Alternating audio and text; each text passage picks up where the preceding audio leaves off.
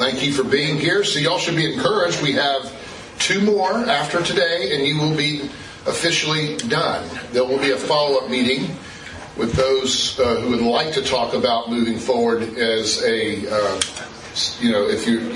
the consultation process, in other words, is what I'm getting at, where if you'd like to talk about, your sense of calling and vocation in the church related to this course. But otherwise, we'll have 2 more. Next week will be the Christ the King and the communal aspects of our community and theology and spiritual shepherd leadership. And the following will be missional, where we'll try to review everything we've done, but what it would look like in a missional sense. So that's where we are. I know that it's been a while, but I think it's been since October since we've met. Remember, we had a few cancellations and some other things, but I knew the goal was to be done by the end of the year, so we kind of read the tea leaves a little bit and discerned certain stages or seasons that people seem to be a little stressed out. So I do feel like we made a good decision. I remember I think we were talking about doing it in January, and you could just feel it in the whole church. There was a sense of heaviness with everybody busy trying to get back into the swing of things. And so I think we're wise to do that. How are you guys doing? Anything fun you want to share? Any great events? Lisa and I had a really great time last night going to the opera that didn't happen. No. It really didn't happen. Opera didn't happen. Because it happens next week. So we have this thing, Lisa and I were talking about it, and we were kind of waiting for the last minute to see how things were going, and so she walks in, okay, where are we going to go? Well, okay, so I would have said, I got the tickets yesterday morning, and we went out to eat and had a nice little dinner. It's our Valentine's kind of event, and we're all psyched up, got my tickets, we're ready to go, so we go to the Schubert, and we turn the corner, and it's just dark, total dark. And Lisa said I had the look on my face of it was just like a total, the world's coming to me. Something's happening here. What is, yeah, it is a Twilight Zone moment. It's like, hold it. Schubert Theater doesn't cancel the opera. I mean, So, we're 1 week before, so our Valentine's going to extend an extra week. If Lord willing, I can't quite tell you what's going to happen next week in our schedule, so I think we're going to go, but if not, I'll be putting some tickets up for grabs. All right, any other crazy stories? Come on, let's loosen up here. What else come on, who's done something stupider than that? Well, okay, not as stupid as that, but... All right, well, it is morning, I know. Well, we're going to, if you want to go ahead, all of these, I sort of reorganized this particular section of the website, if you've been on it since yesterday, and you can go on it now if you don't have this stuff with you. You're going to need the handouts in front of you, and if you know the gig, you either copy them out yourself or bring them digitally. And today we're going to start with the first 2, which is Mystery and Manners, which was your reading assignment, as you know. And then we're going to look at the sacrament, the handout on the sacrament, which is it's kind of a review. So that's where we're starting, if you want to pull those up.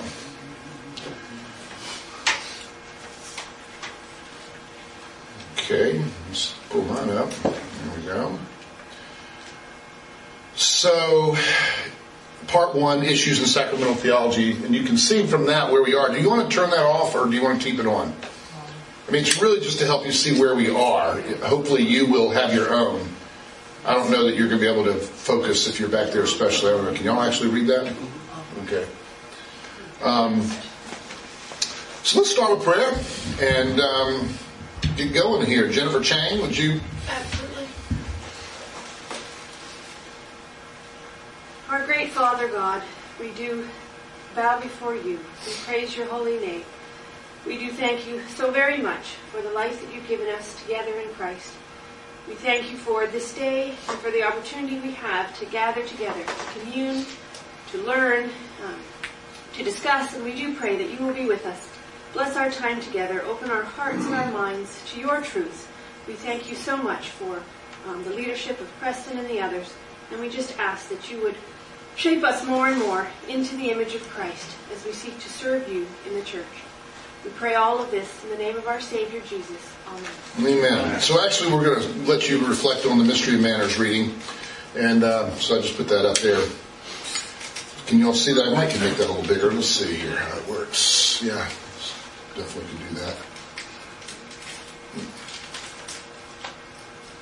So, just if nothing else by the title, what do you think? Why would I name it this, other than the fact that I love Dorothy Sayers? What do you think's being stated right from the get-go here? What is that? If you've read it, what's the the point? And the subtitle gets at it as well. Can you talk to me about that?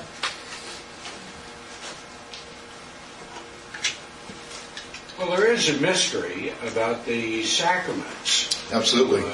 You can't examine them in a laboratory. Yeah, good. That's good. There's a spiritual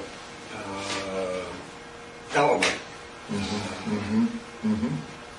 There, we're not talking around it. We're going to talk right through it.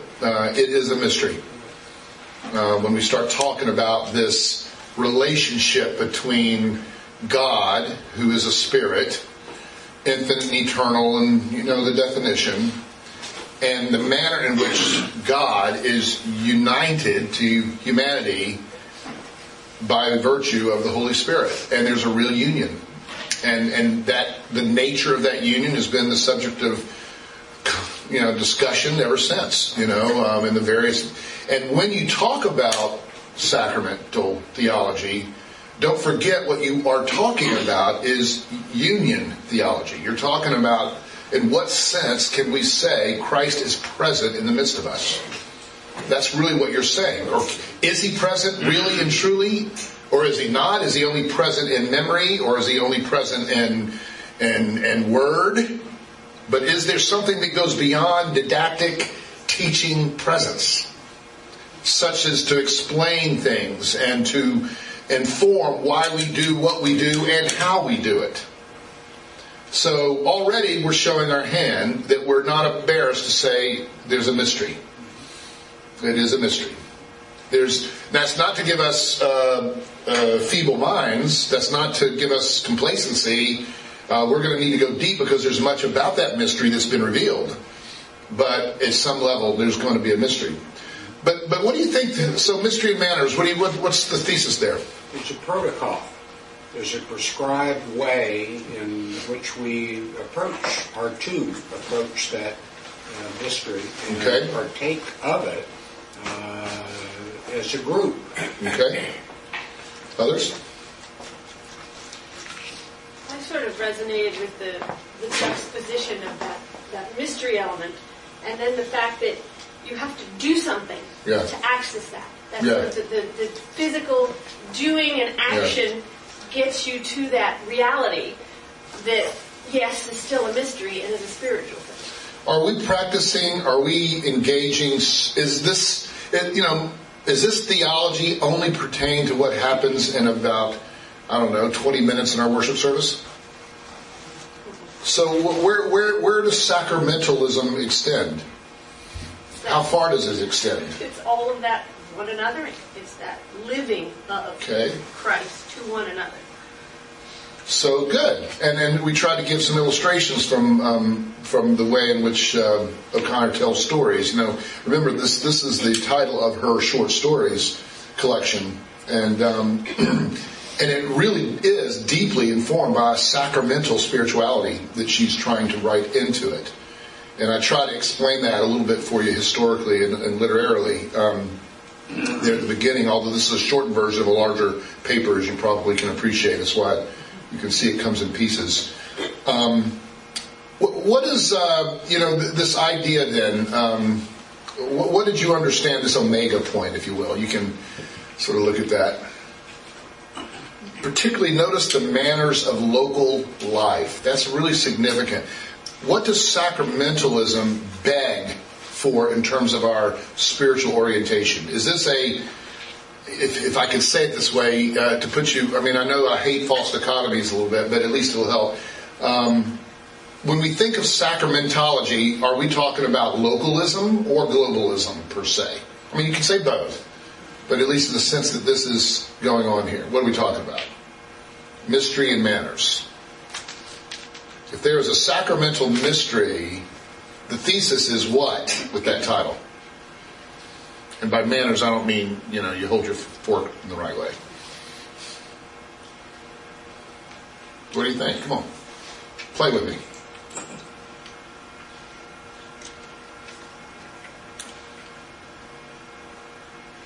Well, to put it this way, Martin Luther, I can't remember if I put it in this paper or not now, Martin Luther has a famous statement where if we understand the sacraments, it would be as if we were to, we partake of Christ at the table, then we'd turn to our brother, we'd say, eat me.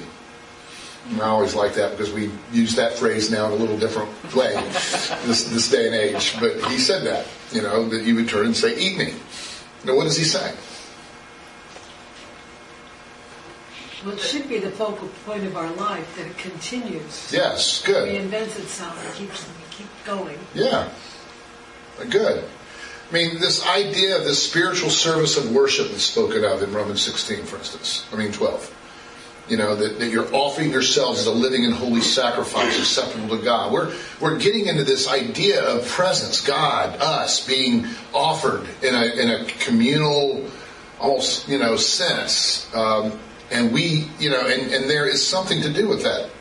This way where the thing that really happens when we start talking about sacramentology is the flesh becomes very important. I mean, that if you think about it, it's not accidental that in Reformation history, but all history, where is the flesh of Christ? That's the big $100,000 question.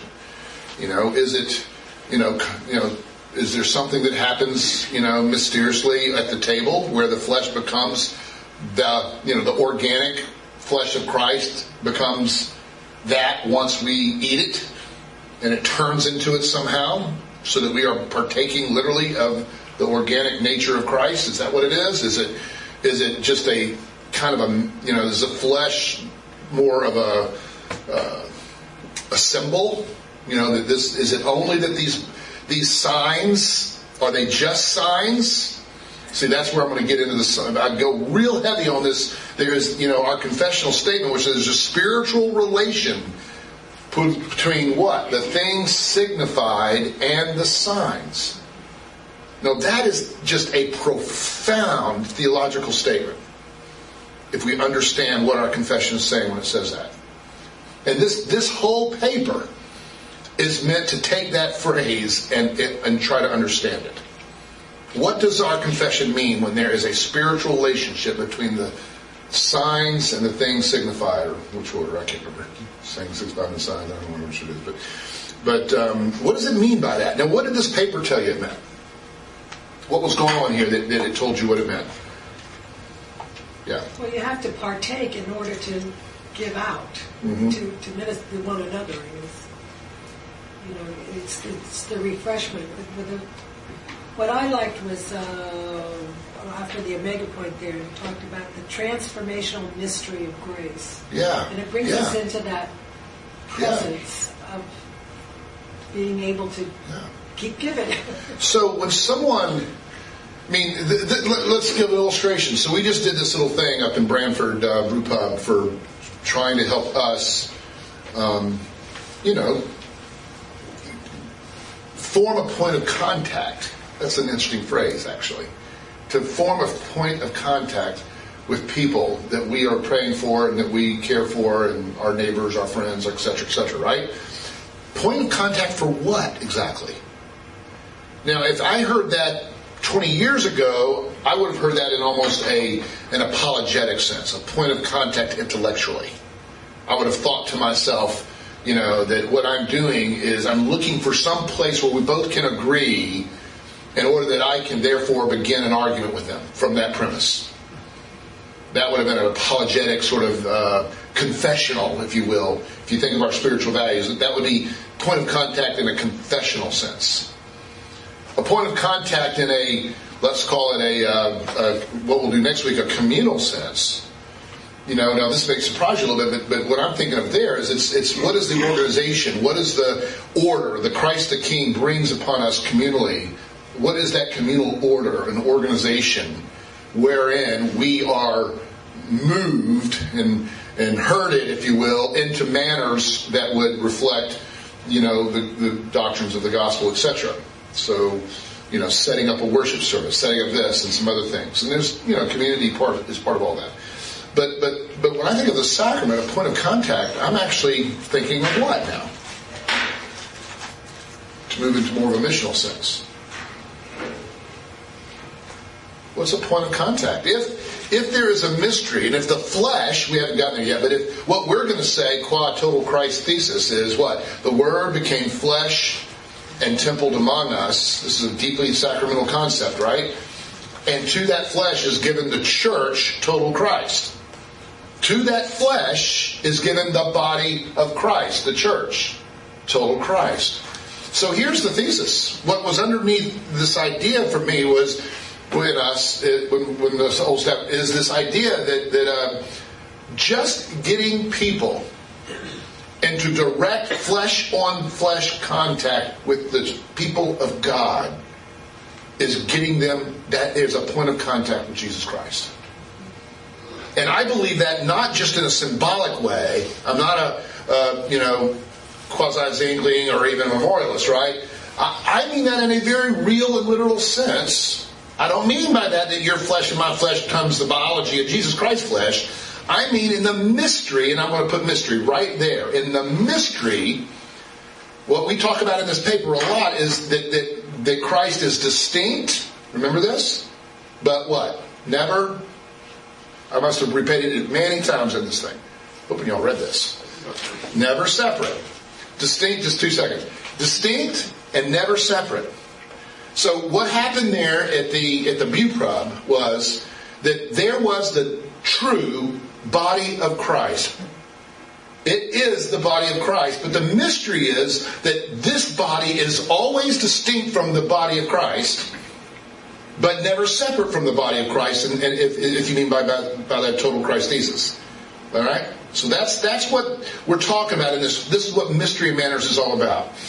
This may not be the spot for it, but could you talk about the role of faith in this and where that plays with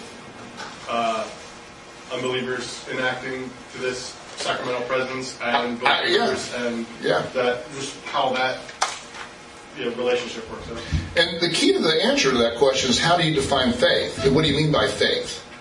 When we obey God, are we acting in faith? Yeah. I know you're getting to the salvific question, but I'm not going to let you go there. Well, maybe not, but at least I would have taken it there. But I'm not going to get there quite yet. When we talk about faith, it's any manifestation wherein we turn away from self-reliance and dependence, or whatever you want to describe the original sin, rejecting God, and we repent of rejecting God, and we turn by faith into trusting and relying upon God. Now remember, justifying faith, this is stuff we talk about in our confession theology. There's justifying faith and there's sanctifying faith. Very different. Same characteristics, but different in terms of what we're doing. So justifying faith is what? It's turning away from my own self-reliance in order to justify myself, turning away from my reliance upon working idols, whatever it is, to putting my faith and hope in Christ alone for forgiveness of our sins. So that's a justifying faith. We're saved by grace through faith alone, etc. Sanctifying faith is taking that same process of turning and putting our trust and reliance on Christ, but now it's every single time we make a decision. So, in that sense, I believe it's true that the sacramental union that we enjoy with Christ is by faith alone. But it's also true that for a person, we're not saying that they are in union. So when someone comes to our church and they're not a believer, are they partaking of Christ? What would you say? Yes. Yeah. And no, because... There you go. Well, because that's always the answer here, but also because... Well, it's not all the answer, by the way. I just play off with that a lot in my teaching style, but there's a lot of no's and yeses. Don't think I'm an equivocal guy, yeah. I guess the no I think, then, is because it's not the fullness of Christ insofar as if you're in part of the, actually partaking of the sacrament. Yeah. Since that, because...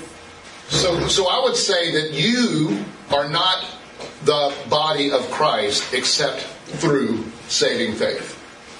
So if you were to say that the person, this is kind of fun to work this out in this real concrete way. So the people that you brought to the brew pub, I'm saying that there was a point of contact. They encountered Jesus Christ. Now the Christ that they encountered was the Christ that is in, with, and through each one of you believers in Christ. Okay?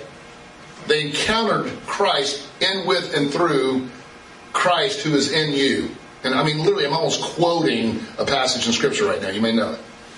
It's in you. And that's a point of contact.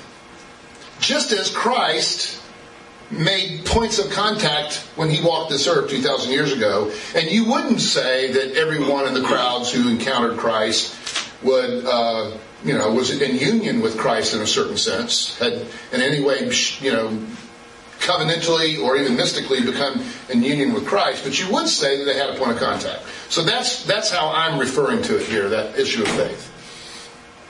If you want to... Shouldn't that be who we are all the time as we walk with the Lord and grow? Yeah. But I would say to you that now here's where the mystery breaks down a little bit. But when I'm acting contrary to faith, are they in a point of contact with Christ? I mean, yes, it's not my identity doesn't change. So covenantally they still are. Okay.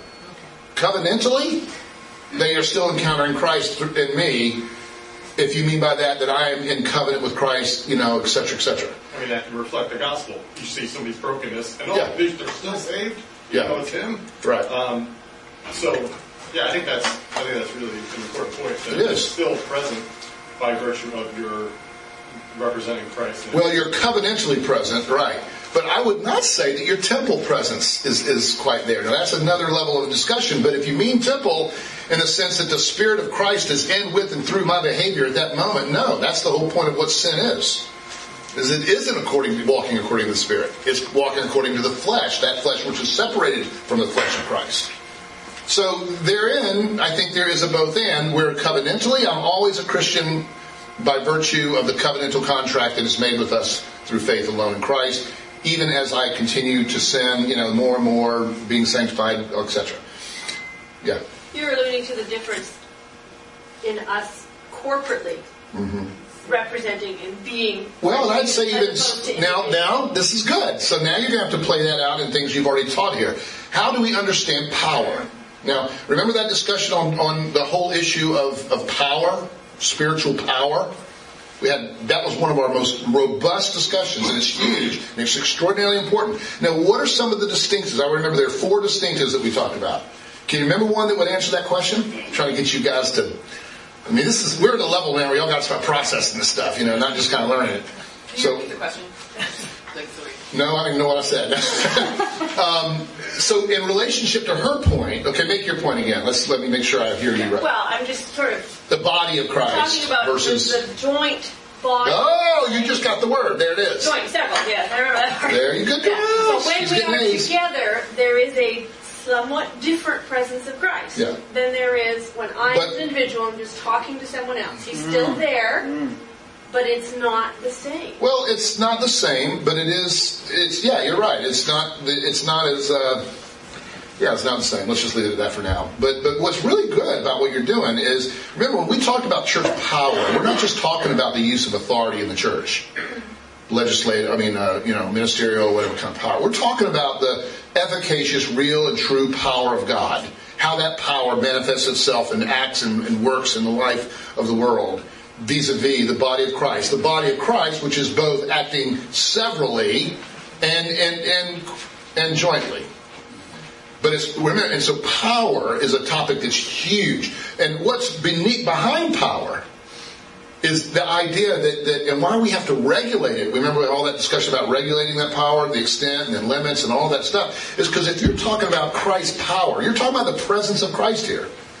And so for us to extend power beyond where Christ what Christ is in his nature is to compromise and dilute that power. Or for us to, minimize the power of Christ where Christ is active, that's again going to compromise and dilute the power of Christ. We want total, full Christ. We want the fullness of Christ who fills all in all. And so this is what this whole conversation is about. But it's starting with the premise that we believe that in the mystery of the sacramental nature of the ascension ministry of Christ, that's what we're talking about here, the ascension ministry of Christ, there in a real sense, Jesus is still in the midst of us. He said it before he left, and lo, I'm with you unto the end of this age.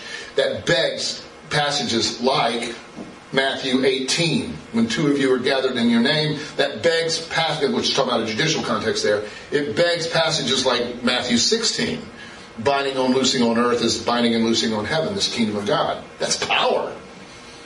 And there's a lot of power. We need desperately for people. We're living in an age, now I'm going off on my stump, but we are living in an age that is so heavily influenced by modernity. And our whole ethos and culture and system of government, everything about America is modern, practically. We were, to give you an illustration, maybe just to explain. So there's this video. I don't know if y'all ever heard of the guy named Eric Greitens. He's an ex-Navy SEAL who's now running for Missouri and governor, and he's written 4 books. And if you know anything about the code of ethics of that community, that is about as sinful as anything you can do. Any kind of self-promotion, any kind of opportunistic sort of stuff is really frowned upon, even though he's saying a lot of good things. But anyway, the bottom line is it came out. I got an email yesterday by somebody that basically just said, here, this is what's being thrown all over the community of this community. And I watched it, and what was very interesting to me was, it's basically a video just slams Eric, for what he's, one of the things about that community is if you don't serve on a platoon, for instance, that's where the real stuff is. So this is a guy that, never has served on a platoon. This is a guy that's never went through this whole stuff, that he's basically, he found ways to always avoid the things that real teamsmen do. Okay, that's the sort of thesis of this thing. And it's pretty damning. And so I had this conversation with this person about, what's going on here? And it got into this issue of Americana. I mean, isn't it true? And it's, maybe he's smart. Because in America, self-promotion and mastering the populist media is the way you have influence. It works, in other words. He will probably be a very good governor. It works.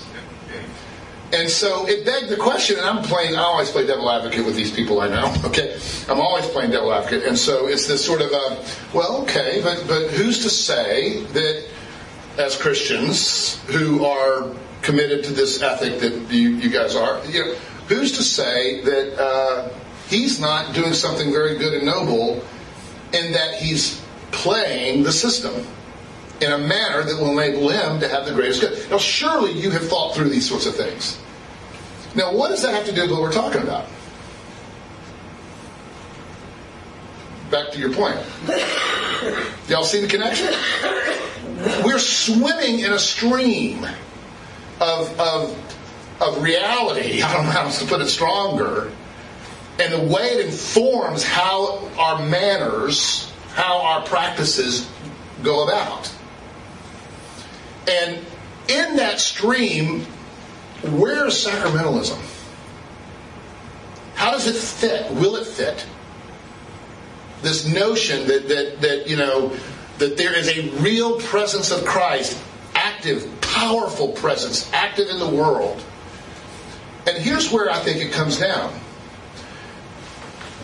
One of the things that I would say Kevin and I are often talking about, and Aaron, I should include him as well, he's part of the discussions, is just how evangelical Christians, now if you've read the history of evangelical Christianity, I mean, if you leave for Mark Noll, I mean, his whole thesis is why evangelicalism is so powerful in America is that they did conform to Americana.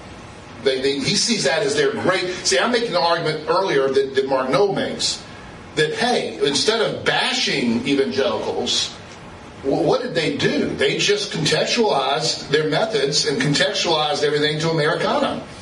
And, I mean, there's a reason why the Methodist Church is the fastest growing church in the 19th century. Because they did a brilliant job with this itinerancy, with this, all this sort of stuff. And then, what is the tension that we're feeling right now? Because part of us wants to, yeah. So I'm trying to draw the line of connection. I'm not sure I'm getting it, but I think it's the difference.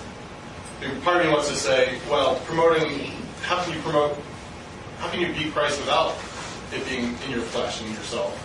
But part of it is, well, if you promote yourself, you're not promoting Christ. That's true. So, but there is a sense in which the more we remove the mystery and just point to Christ as ourselves, as a pastor or a preacher, or as the church, or as a Christian, and say, hey, you need to do that, we're losing out on the fact that He's actually present in us. And let's take that the next step, where is what I wanted to do. And therefore, where I was going is back to her question about the corporate communion of Christ. We, as evangelical Christians, have lost confidence in the ordinary means of grace. We've lost confidence in the power of a church just being the sacramental church. And by sacramental church, I mean the Mystery Manners total part here, not just doing sacraments on Sunday. The sacramental church that believes in itself, that believes that, man, it's a powerful thing for a person who I'm teaching with in a school to encounter the body of Christ. That is powerful. More powerful than entertainment. More powerful than kowtowing to pop culture. More powerful than, and you're going to get it when we get into the worship conversation, we're going to look at Marvin Dawn and her critique of the modern church and the way in which it has capitulated to a kind of power that is very social, cultural, vis-a-vis the Enlightenment values, but does it make Christians? Does it make disciples of Christ? This is why this paper, I think, is so important. If you're getting it, it's trying to. My goal in writing it, and it was written for MA and Vision and Urbana, but my goal for writing it was to try to get us to think more deeply and holistically about the sacramental nature of the Church of Christ and how that manifests itself in all these multiform ways. And I'm hoping that if you read it, you go, I got to believe in this more. I shouldn't be so embarrassed. Why would I be embarrassed to bring someone to church? Well, because if we are assuming that power is an Americana power, it's probably not going to be as entertaining as what we could have done. It's probably going to be long enough at least to do the means of grace the best way we know how per qua what the means of grace are. I'm not saying we do it. I'm not making a case that we're doing it right or wrong necessarily. I'm just theoretically speaking. And so, do we believe in that? Do we believe there's power there to make disciples? It might not. Again, don't get me wrong. It might not be powerful into having a social movement. It might not be powerful into creating a political movement. It might not get as many people and be as popular. But if I recollect correctly, crowds tended not to be applauded by Christ in the Gospels. He tended to treat them skeptically. And so why would we treat crowds as a methodology for evaluating success when it comes to making disciples, necessarily? No, don't get me wrong. We're pro-growth, we're pro-evangelism, we're pro, all of that. We see that we do believe that in the ascension ministry of Christ, Satan is on a chain, and by God, we should expect real, powerful manifestations of the presence of Christ unto salvation for the nations. We believe that right now. And we're going for it with a sense of optimism for that. But what we're doing here today with sacramentalism is we're asking the question, do we really believe that Christ is present? That's really as simple as this is. Do we believe it? And if He is present, is it a kind of abstract thing? that's unregulated, that's unchoreographed, it's just sort of this, it's a mystery, therefore we can know nothing about it. Sacramentology is that movement from, yes, he's present, to how he is present. And he's present in, with, and through the ordinary means of grace given to his church, the body of Christ. I mean, it's just amazing to me that so many people read those words so many times throughout. They read the word, you are the temple. They read, you are the body of Christ. That's one of the characteristic definitions of the church. You are the body of Christ. You are the temple. And we read right over it so fast, especially in our casualness, if you've been around Christianity a lot. It's such a casual thing. Oh, yeah, it's just kind of a cool little metaphor. No, it's not a metaphor. You're the temple. You're the body of Christ. And the mystery of sacramentology, both of those, temple, sacramentology. Somebody had a hand up. I have a question. So, I think my question is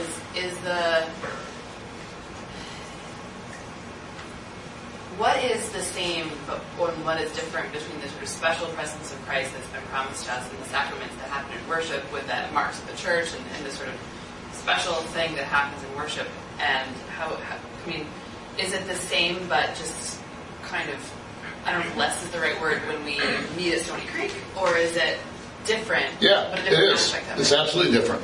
Okay. So what happens on Sunday morning is it's more than an epicenter, but it's that. It's the most full, most concentrated, most covenantally prescribed manner we have wherein Christ is in the midst of them. It's when we assemble together. There's a really, as we'll get into worship, there's a very real, powerful association with assemblage. Yeah. When the people assemble. And I mean, but when I use that term now, I don't mean assemble at a house, assemble on a lawn, assemble at a pub. We may be, you could say, well, we assembled there. No, we didn't. That's not what I'm talking about. I'm talking about the covenantal assembly. And so, yeah, we say it many times here, as you know, up there. We're expecting a very unique kind of power here. Right. Insofar as Christ is present, based on this choreographed thing. So it's not, I guess my question isn't so much like, how is that true? It's more like when we meet with members of the church at Stony Creek and aren't having all the marks of the church. That's right. How, I guess that's not... So think that if there's 5 marks of the church or something, and this is kind of a stupid way to answer it, we have 1/5 of the power of Christ. And and there is... So it is obviously Christ is Christ and changing, so I don't want to say that it's different in a different Christ, but it's the same, but less. And to a degree, I can say this is how I've wrestled with parachurches in over the years. I used to kind of have this sort of all nothing, it's the church, it's not the church. And it's not the church organized, it's not the assembly. Okay, I won't go there. Because you have to have all of them in order for it to be it's like, is it a table if it doesn't have 3 legs? No, it's not a table, it's just falling on the ground. It can't function as a table. So it's not like the table can function without all 3, if it's a 3-legged table with all 3 legs, right? But I can say there is a tableness on the ground there. There's something table is sitting on the ground. Dysfunctional, to be sure, at least not fully functional, but it's there. And I think the same. I mean, that's probably too negative a way of saying it, but I would say with parachurch ministries, which kind of gets at this.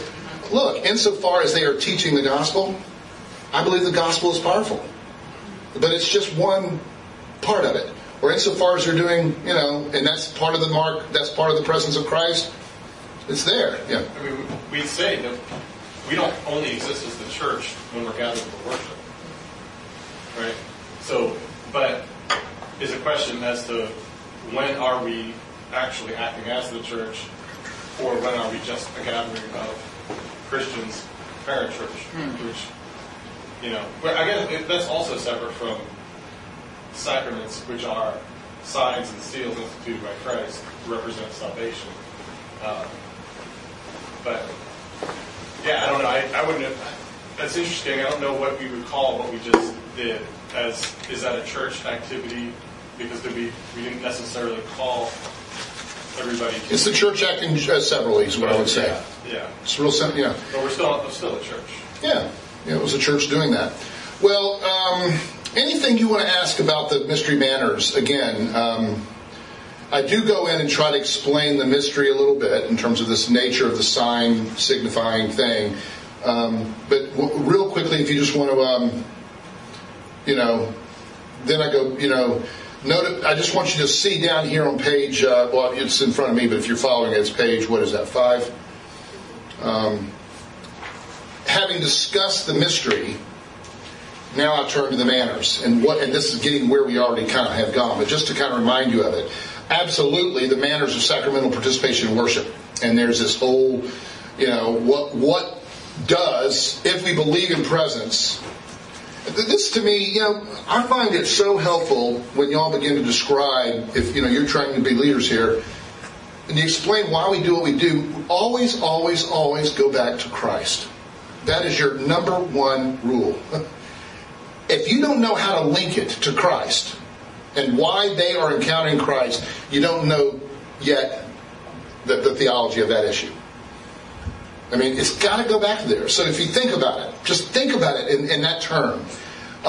If we really thought that Jesus Christ was going to show up at 135 Whitney at 10 o'clock on Sunday, He's going to come here in a very real way. God, the one who's now sitting on a throne, ascended Lord, that Christ. Okay? How would that affect the way you would encounter Him? How would that affect the way you would meet Him? What would you do? What would that encounter look like? And that's why we press the manners, the sacramental manners of a temple choreographed worship service rather than a revival choreographed worship service. If that was Jesus, the guy that we're talking about on the throne, the Lamb of God, there's going to be everything that I see in Revelations 4 and 5. There's going to be everything I see in Ezekiel. There's going to be everything I see in Isaiah. There's going to be everything I see in the temple worship of the Old Testament, at least in the main categories, right? The elements. I mean, I'm going to go, wow! Glorious is He. I'm going to go, oh man, I'm so humbled and embarrassed and ashamed, and it's just like exposing me horribly. It's just, I'm out there, man. I'm just not... I'm in the presence of an otherness that makes me aware of my sin.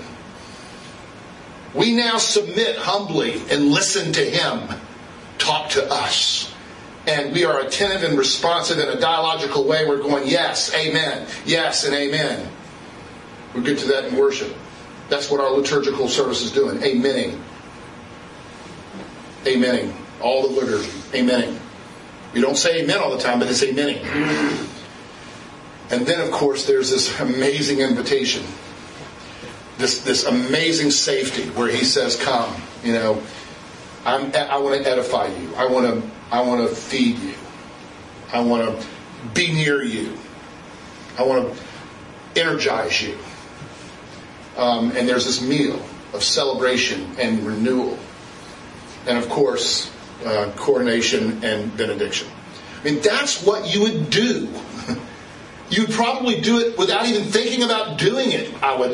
If you really encountered that Jesus, I suspect that it would almost become second nature to do that. I know it wouldn't be, getting in there and just, this big, entertaining celebrational event, and then start to tell Him what we need from Him. Now, I'm not trying to I'm being a little crass, oversimplified. I mean, I think there's some good things that happen in revival services, but to me, it's giving people a point of contact with Christ is what a revival can do well. It's not, though, in my humble estimation, a participation, a koinonia, a unionizing with Christ, partaking of His divine nature, as Peter calls it. That's not what's happening there, in that sense. So that's what this little section's about. The manners of sacramental participation in worship go through that. And then we go into, and I go through some of that and the various movements, remember, the manners of sacramental localism. Okay, here's the other thing. If the flesh is so important, you know where I see this happening right now? I've been reading a lot on racial reconciliation issues recently. It's going, it's a huge, huge impetus and movement that's going on in the PCA for good reasons, and I'm very delighted to see it happening. But it's got me a little scared. It's got me a little bit cautious. And the reason is because when I read something today this morning, way too early as I wasn't sleeping, and I was reading something that was written by someone really just, what he said was very strident, rebuking, and I would say there was much about it that I resonated. In fact, at first I thought, as I started to read it, I thought, I think I might post this. He's really making some points. But by the time I got through that letter, I was really feeling that this thing was probably doing more damage than good racial reconciliation.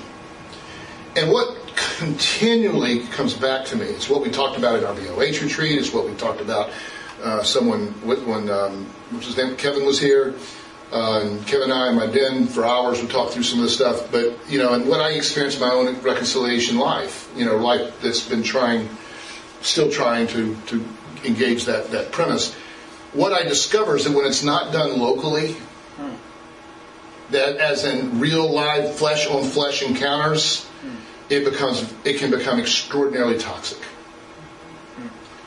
Conferences, and as much as they may help, must be self-aware that they are not experiencing the flesh-on-flesh power of Christ at a conference.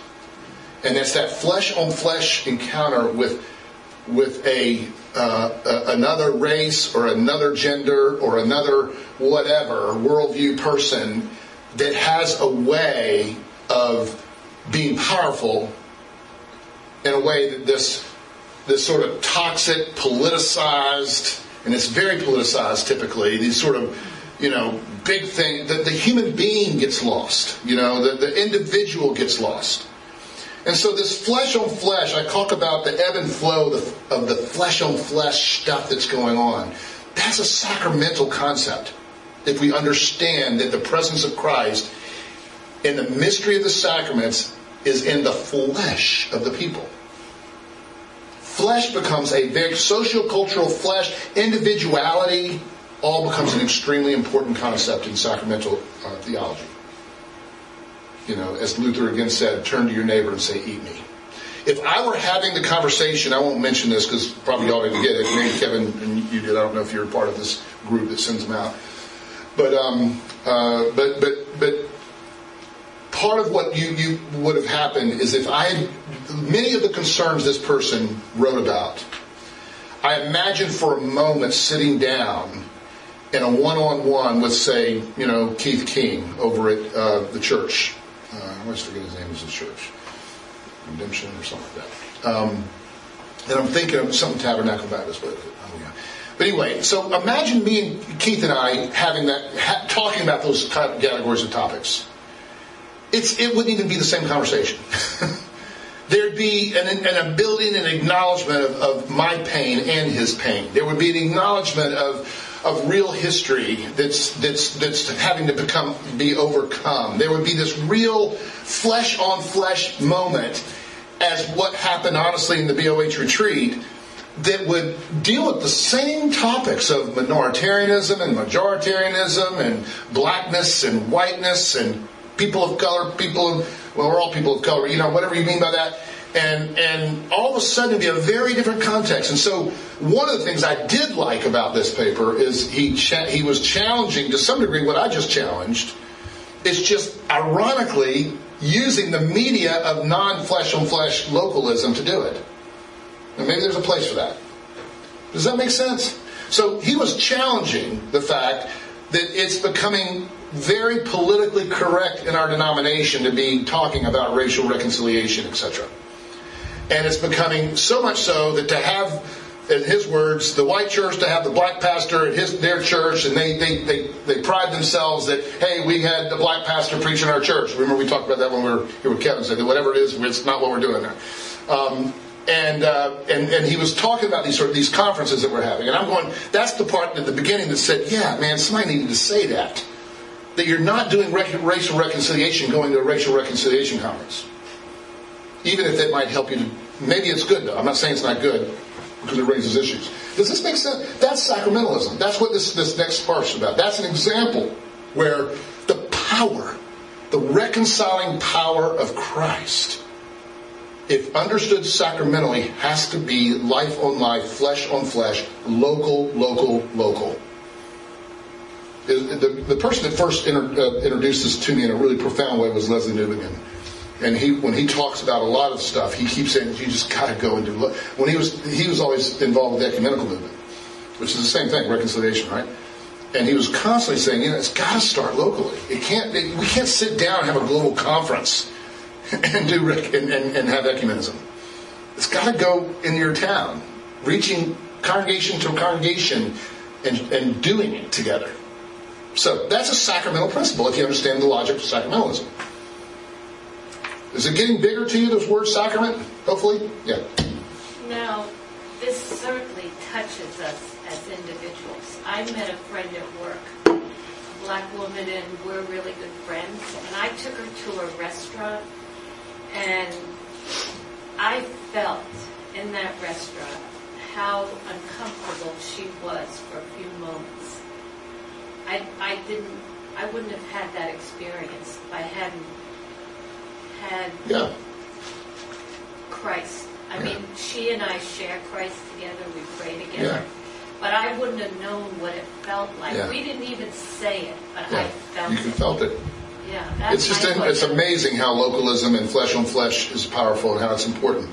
Moving on, manners of sacramental localism on one another, and we talked about that, or this second area. Think about how if sacramentalism, the concept of there's a spiritual relation between the sign and the thing signified, the thing signifying being, thinking of both the sacraments, for instance, or even just the sign of the church and what the church signifies, the kingdom of God, etc.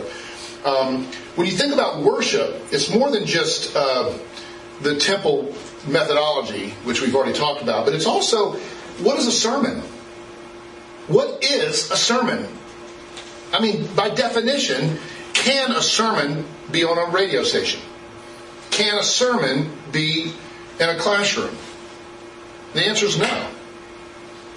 You'll see in Second Helvetic, we're going to mention that, I think, in the Essentials of Worship later on. But there's an amazing quote there that makes this point within the Reformed tradition that a sermon is not a sermon, except that there is the mystery of the sacramental union of Christ in, with, and through that. See, the whole service is sacramental. We do sacraments, but the sacramental nature, which sacramentally... I make up words as fast as I can go, don't I? But it somehow makes the whole service sacramental. My professor, Meredith Klein, made up words all the time, too, so I get an excuse from that. And he always had a hyphen on them. There are always these hyphenated words. So they're crazy. But yeah, the sermon can't be a sermon. It could be a good talk. It could be a good lecture. It could be a lot of good information. I'm not saying it's unuseful. But it's a live event. It's amazing how powerful. I mean, for those of us who preach, hopefully for those of us who hear it preached, there's so much that happens in that sermon informed by that week. That week in the life of this church. I cannot possibly tell you how much. I was so glad to hear John Piper. They were talking to him about this and his books and his lecture, his talks, and his retirement little discussion. We've been showing it in our 50-something. We showed a piece of it. And somehow I just came out. I can't remember exactly the question, but man, you just saw his whole body. He says, "There's nothing that I say that doesn't come out of pastoral ministry. It's everything I've learned. Everything I do is informed, is predicated by. It's just always I need to minister to this person who's dying. I need to come up with an organizational structure for my church to do this, and it makes you go to the scripture, it makes you go to your theological system, and you do it. And so it's always, a sermon is always the life of the people being brought into the context of the Word of God, and the Word of God being brought into the context of a life of a particular people. You could make the case, again, I don't know, it's not quite as oratorially satisfying, but you could maybe make the case that there are degrees of sermons. The more local, the more pure a sermon is. But you have degrees of localism. So an American, sermon to an American person, maybe that's, I don't know. I'm not comfortable with that. I want to keep my rhetorical edge here. But just to be there. So Preston. Yeah. I don't have a question so much as to disagree with any of the point there, as just to say, reducing a sermon that you might hear on sermon audio to a good talk, in my mind, reduces it out of the ability for God to influence my life. Just sort of a good talk about life. And I'm not sure. Why would that premise be? Yeah, no. Well, God can influence a pagan lecturer to reach you. Not saying that pagan lecturer is a sermon on this thing, but yeah. I guess what I'm getting to is like, I hear friends say this all the time. Well, I was listening to this really great sermon on Psalms, whatever, and this really great point came out, and it's been something I've been meditating on all week. Mm-hmm. God's using it in my life. Yeah, absolutely. I just, sometimes when I've heard you make mention of this particular point of localism, it kind of comes across that there's no power in that because it's just a talk. Okay. And you really only have the power of the gospel here in church on Sunday morning in the sacramental context. Okay. So, is there anything you want to flesh out more, respond to? No, you've critiqued it well, so you can yeah. I mean, I've already admitted that that's not what I'm doing, but yeah, that would be a good going too far. Okay. Yeah. I'll just say, one, if you were, just by analogy, if you were struggling with needing counseling and you were listening to a tape, there's only so far that counseling can actually hit you because the person doesn't know you. You're not getting shepherded by it. Yeah. Or something.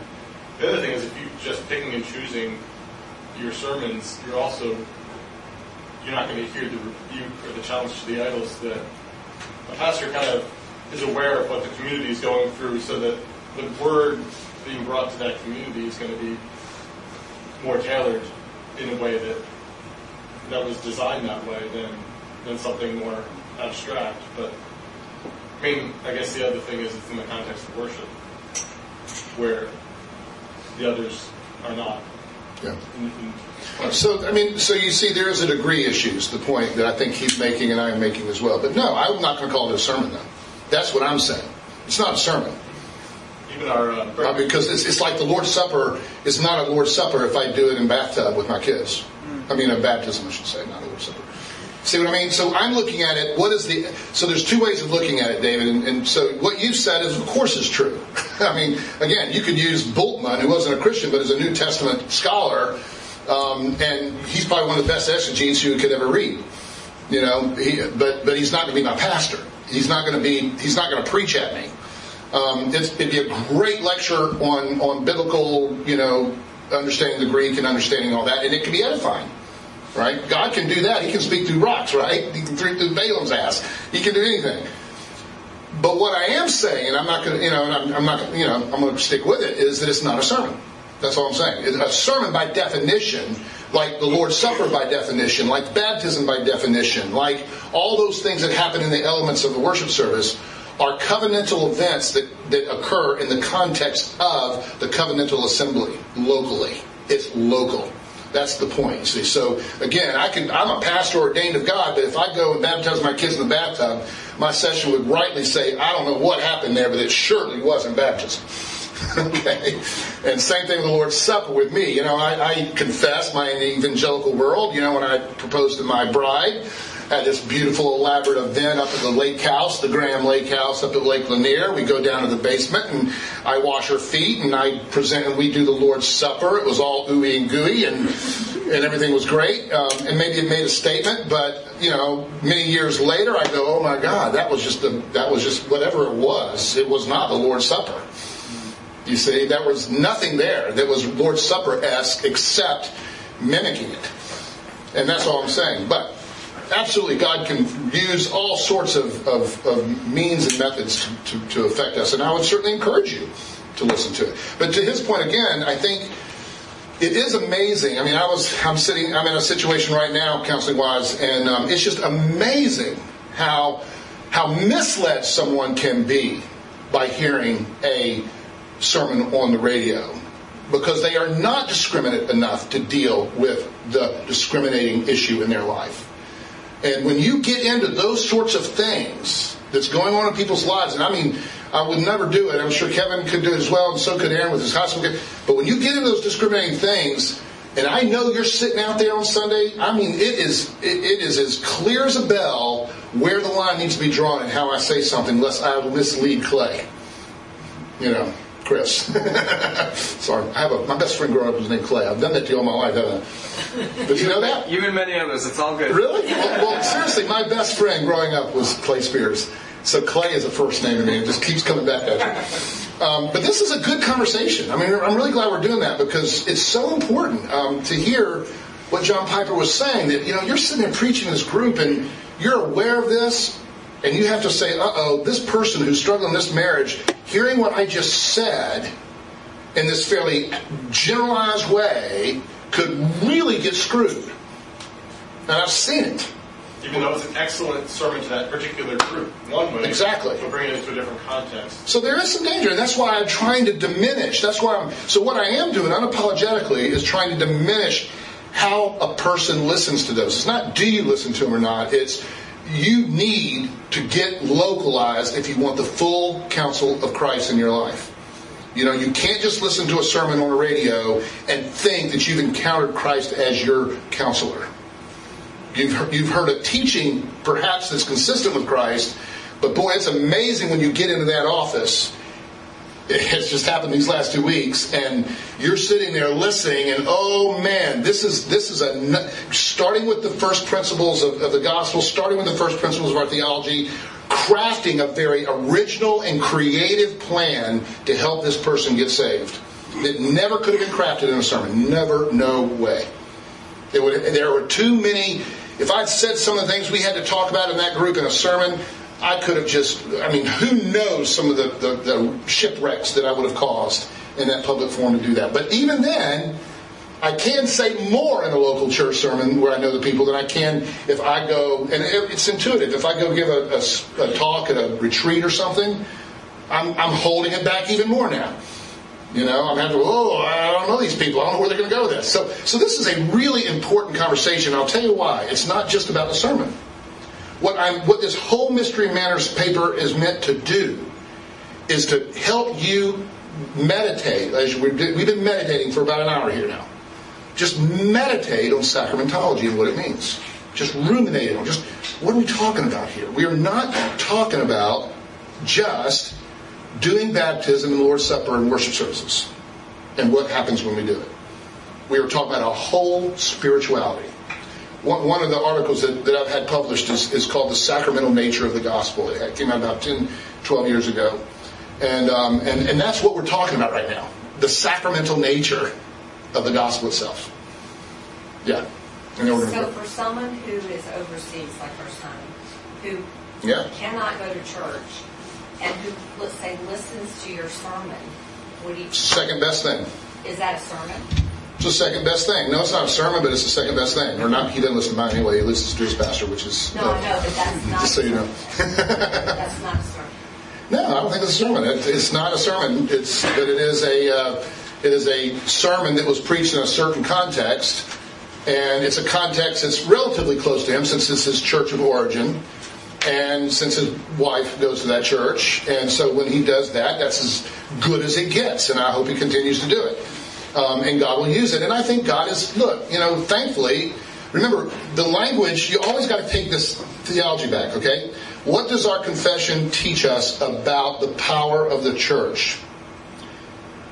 It says the phrase, the visible church, it's talking about the visible local church is where this phrase comes from. Remember that. It's not this church abstract, universal, kind of thing. This is the church, which, I don't even want to explain that. But anyway, the visible church, the local church. Out of which, can anybody repeat this? Out of which there is... No ordinary salvation. No ordinary possibility of salvation. But that word ordinary is really key for my answer to your question. No ordinary possibility of salvation. And when I say salvation, I don't mean just justification.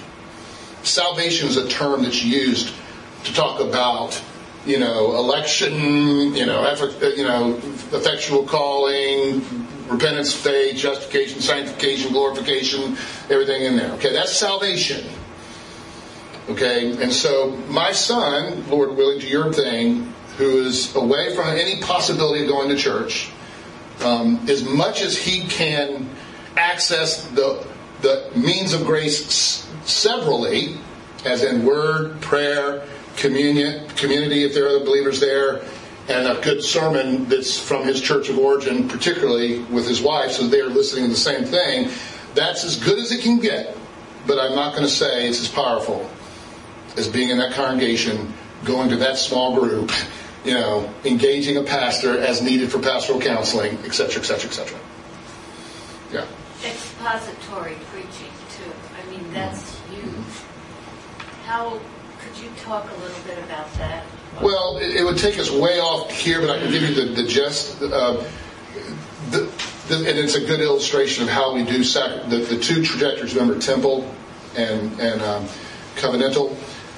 It's a temple sermon if it's localized. It's a covenantal sermon if it's carefully regulated by the Word of God. The covenant. It's a covenant content, nothing more, nothing less, by good and necessary inference from Scripture, kind of a sermon. Expositional sermon is simply what we mean by a sermon that is intentionally originating with and seeking to be a faithful representation, nothing more, nothing less than what the Scriptures principally teach in that passage. Right? So that's a covenantal value. Even as the temple value wants to talk about the sermon that needs to be localized, the sermon that needs to be, that we understand that there's a real union going on, the life of the people of God and the life of God coming together in the life of the sermon. You read some quotes I gave by Brueggemann in this. What y'all think of those? A little bit? He has a way of saying things that are quite interesting. Let me just end with this point about one anothering. Localism applied to one anothering. This is that quote. It's such a good quote. I just love to say it. Talk about the sacramental convergence again. Even as we have eaten and drunk the body and the blood of Christ, the Lord, we in turn permit ourselves to be eaten and drunk and say the same words to our neighbor, take, eat, and drink.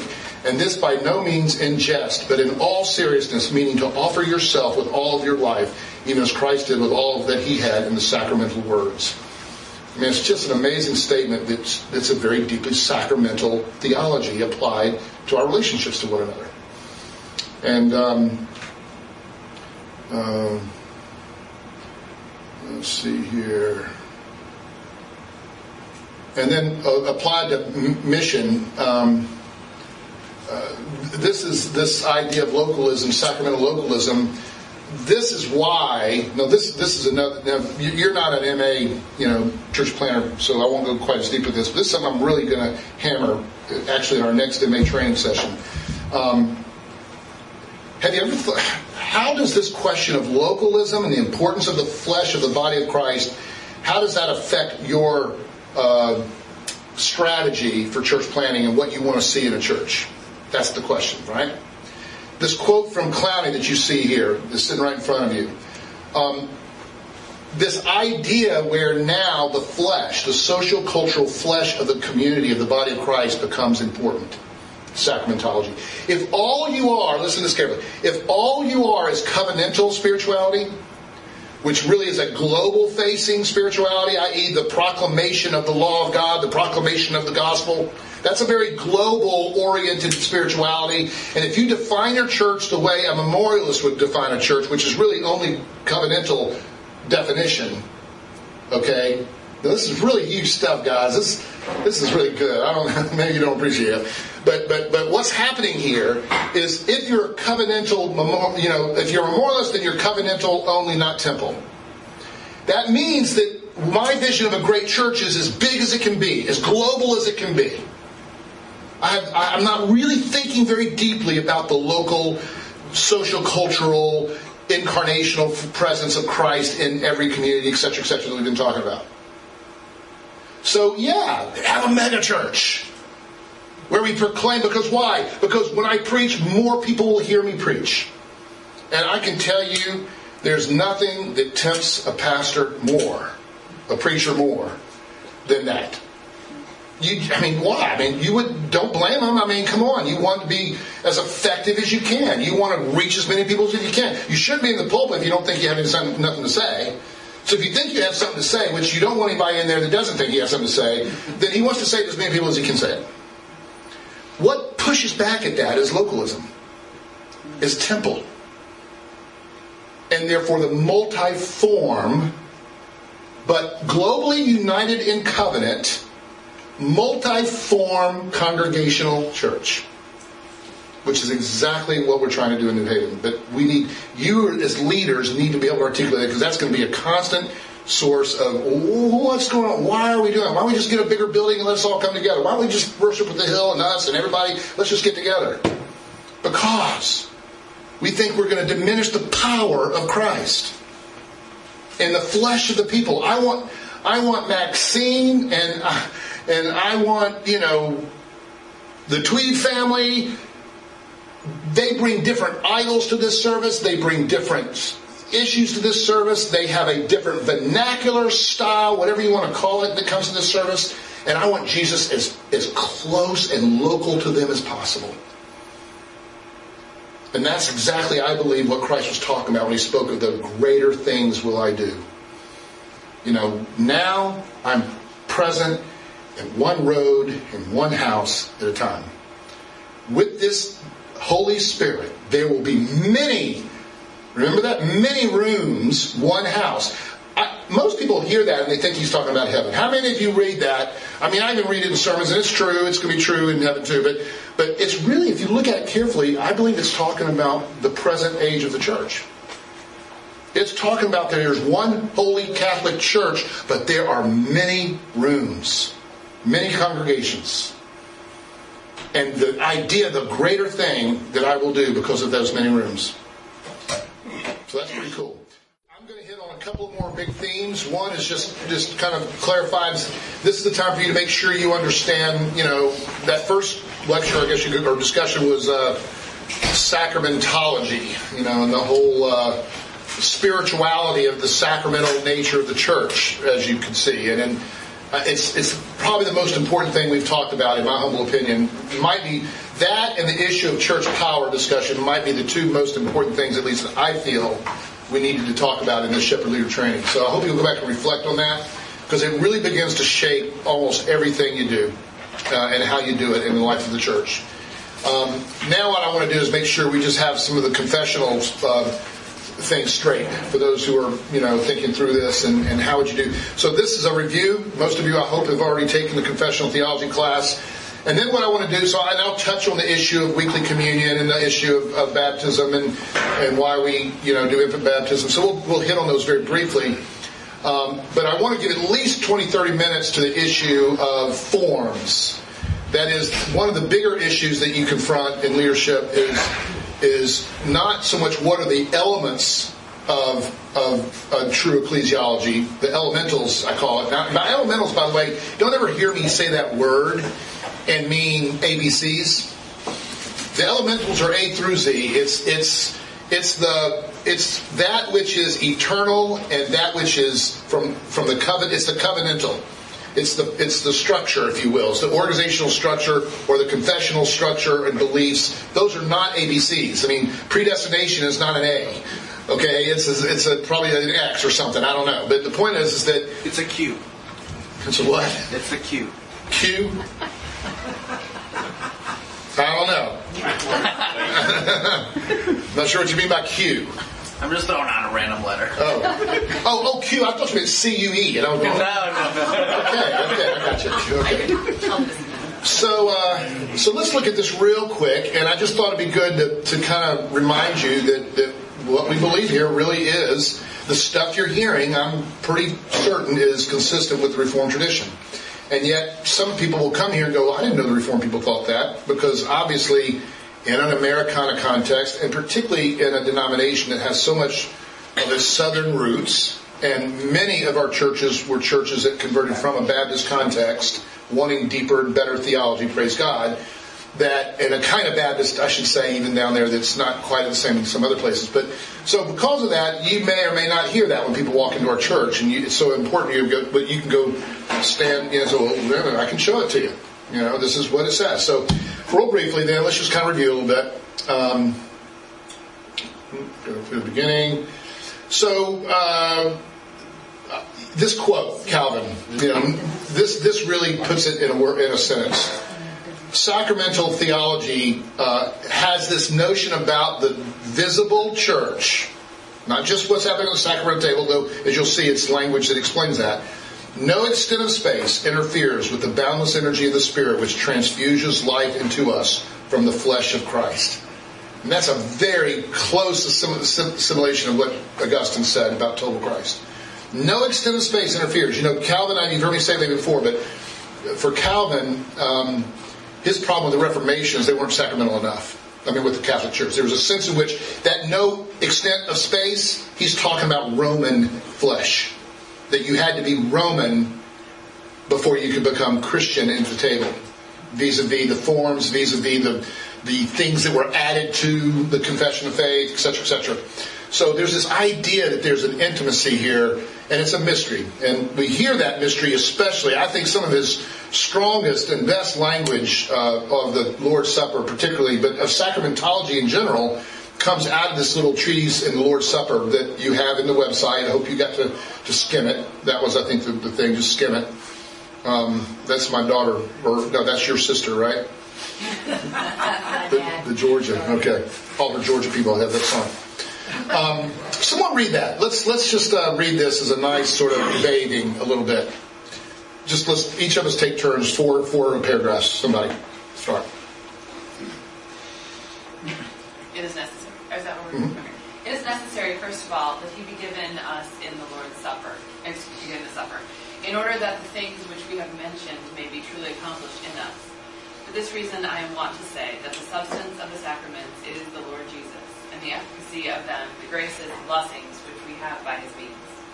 And notice that word is the Lord Jesus. He doesn't equivocate. Next. All the benefit which we should seek in the supper is annihilated if Jesus Christ be not there given to us as the substance and foundation of all.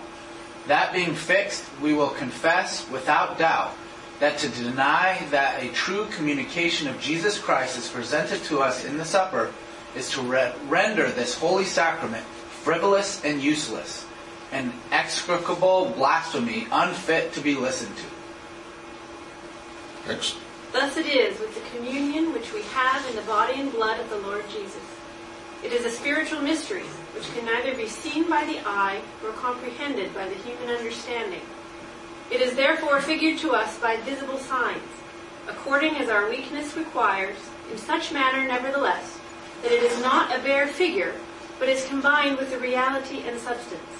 The sacraments of the Lord should not and cannot be at all separated from their reality and substance. And next. We confess then that if the representation which God gives us in the supper is true, the internal substance of the sacrament is completed with the visible signs. Conjoined. Yep. Conjoined with the invisible signs. And as the bread is distributed to us by the hand, so the body of Christ is communicated to us in order that we may be made partakers of it. All right, and so his conclusion here, is great. To distinguish Christ from the elements in order to guard against confounding them is not only good and reasonable, but altogether necessary. But to divide them so as to make the one exist without the other is absurd.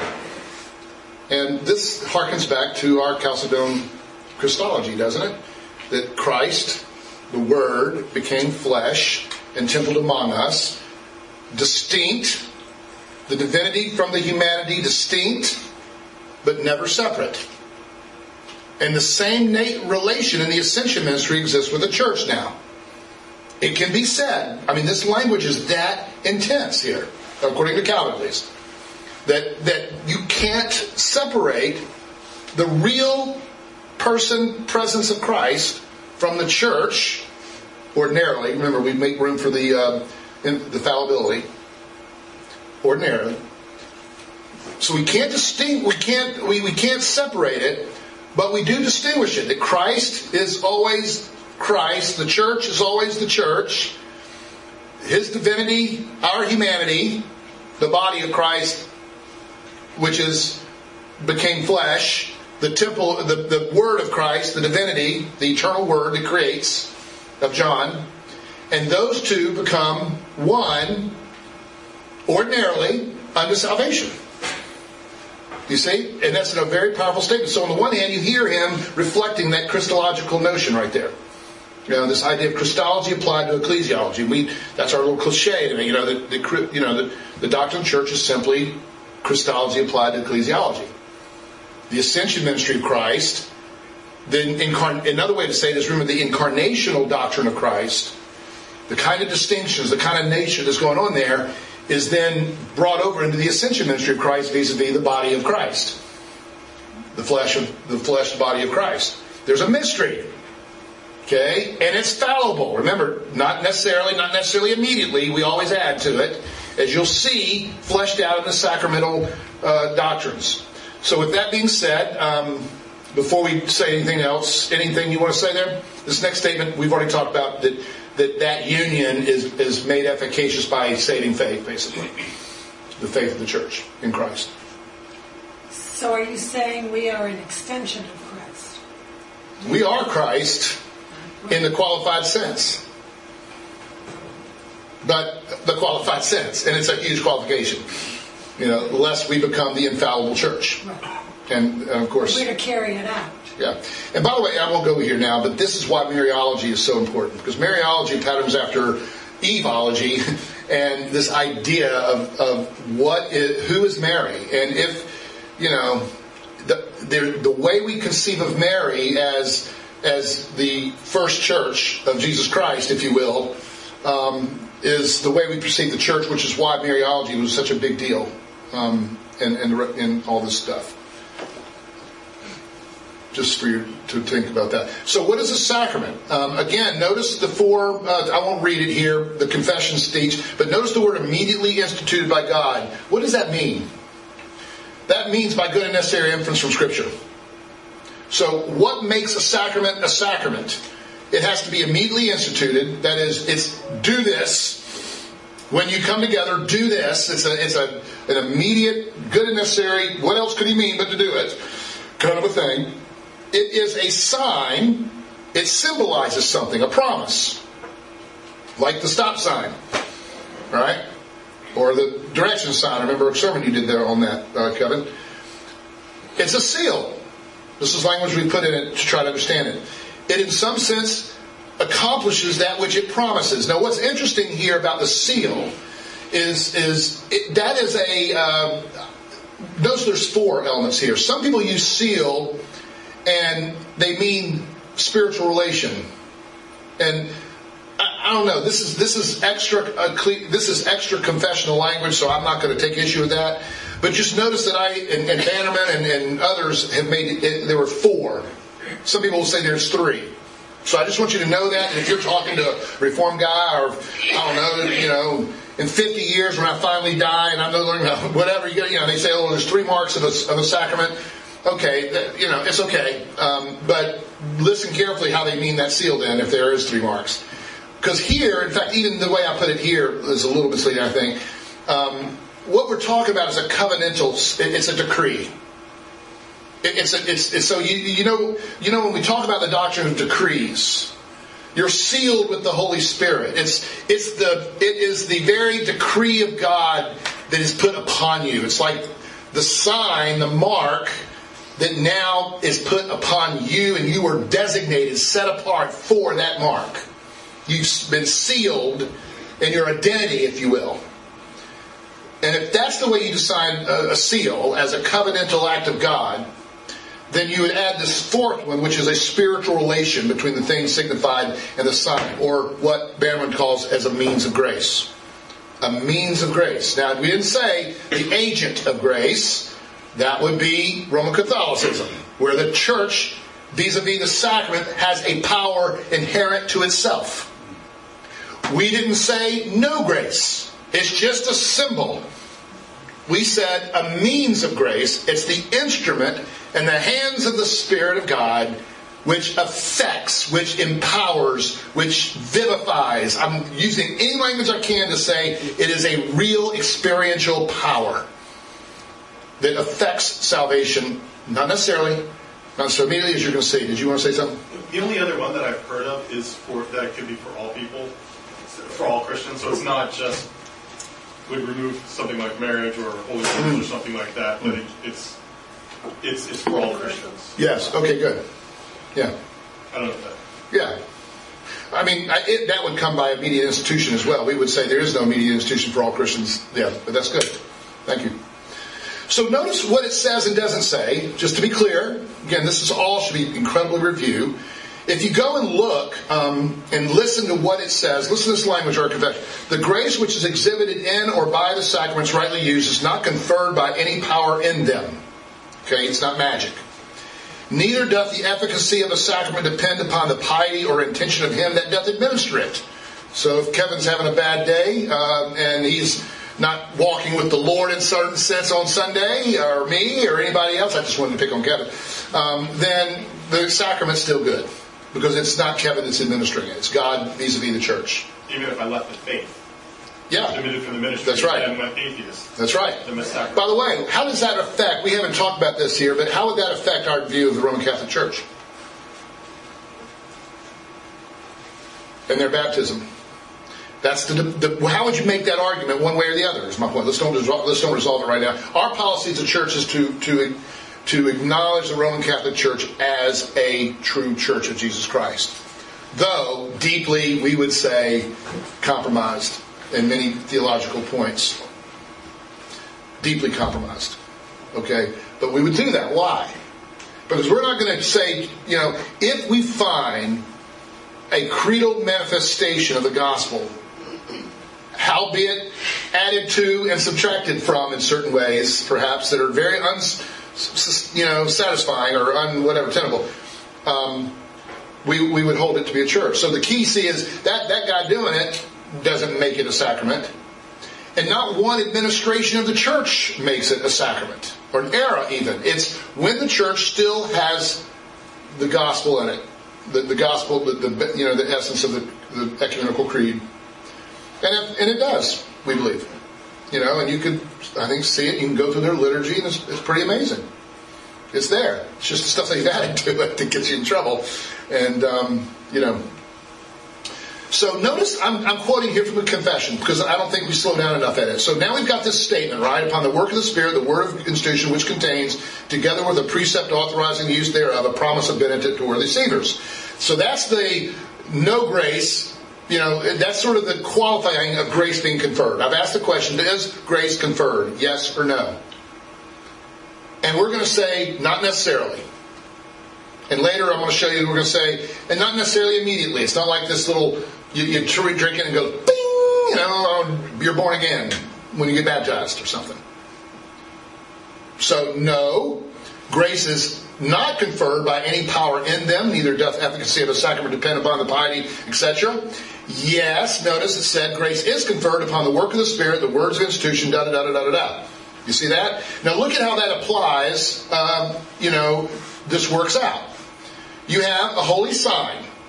And what we said is that there's a spiritual relation between the things signified in the sign, right? So what is signified in baptism? Here it is. According to our confession, it's that you are being engrafted, unionized into Christ. Of regeneration, of remission of sins, and is giving up unto God through Jesus to walk in newness of life. And by the right use of this ordinance, the grace promise is not only offered.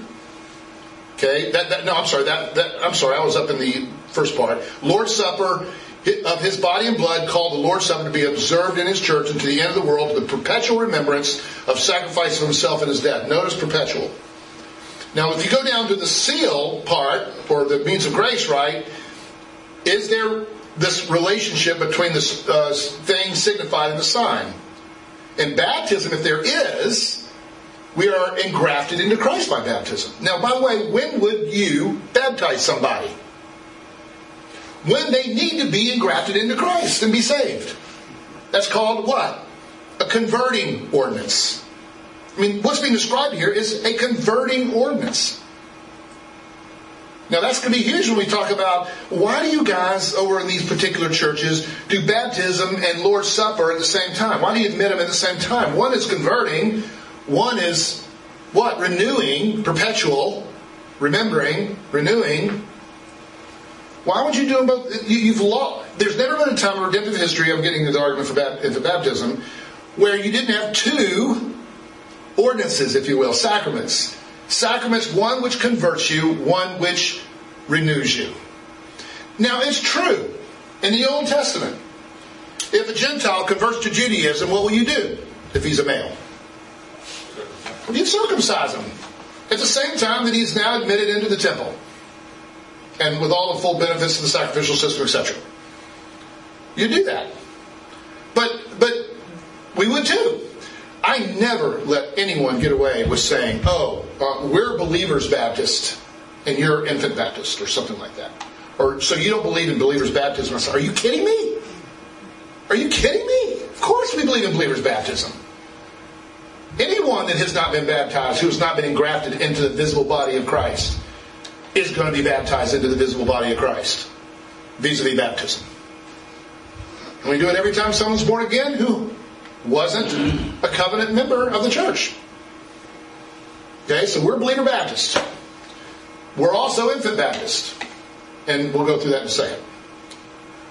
So the right use of this ordinance, the grace promise, is not only offered, but really exhibited. This is out of our confession. Don't let anybody tell you that Presbyterians don't believe in, efficacious real presence, all that. And conferred, how much stronger can the language be? By the Holy Ghost to such, whether of age or infants, as that grace belongeth unto, according to the counsel of God's own will, in His appointed time. So our little cliche that I put in the Baptism That Saves book that you have is, yes, sacraments confer grace. What? Not necessarily immediately. All predicated upon divine election.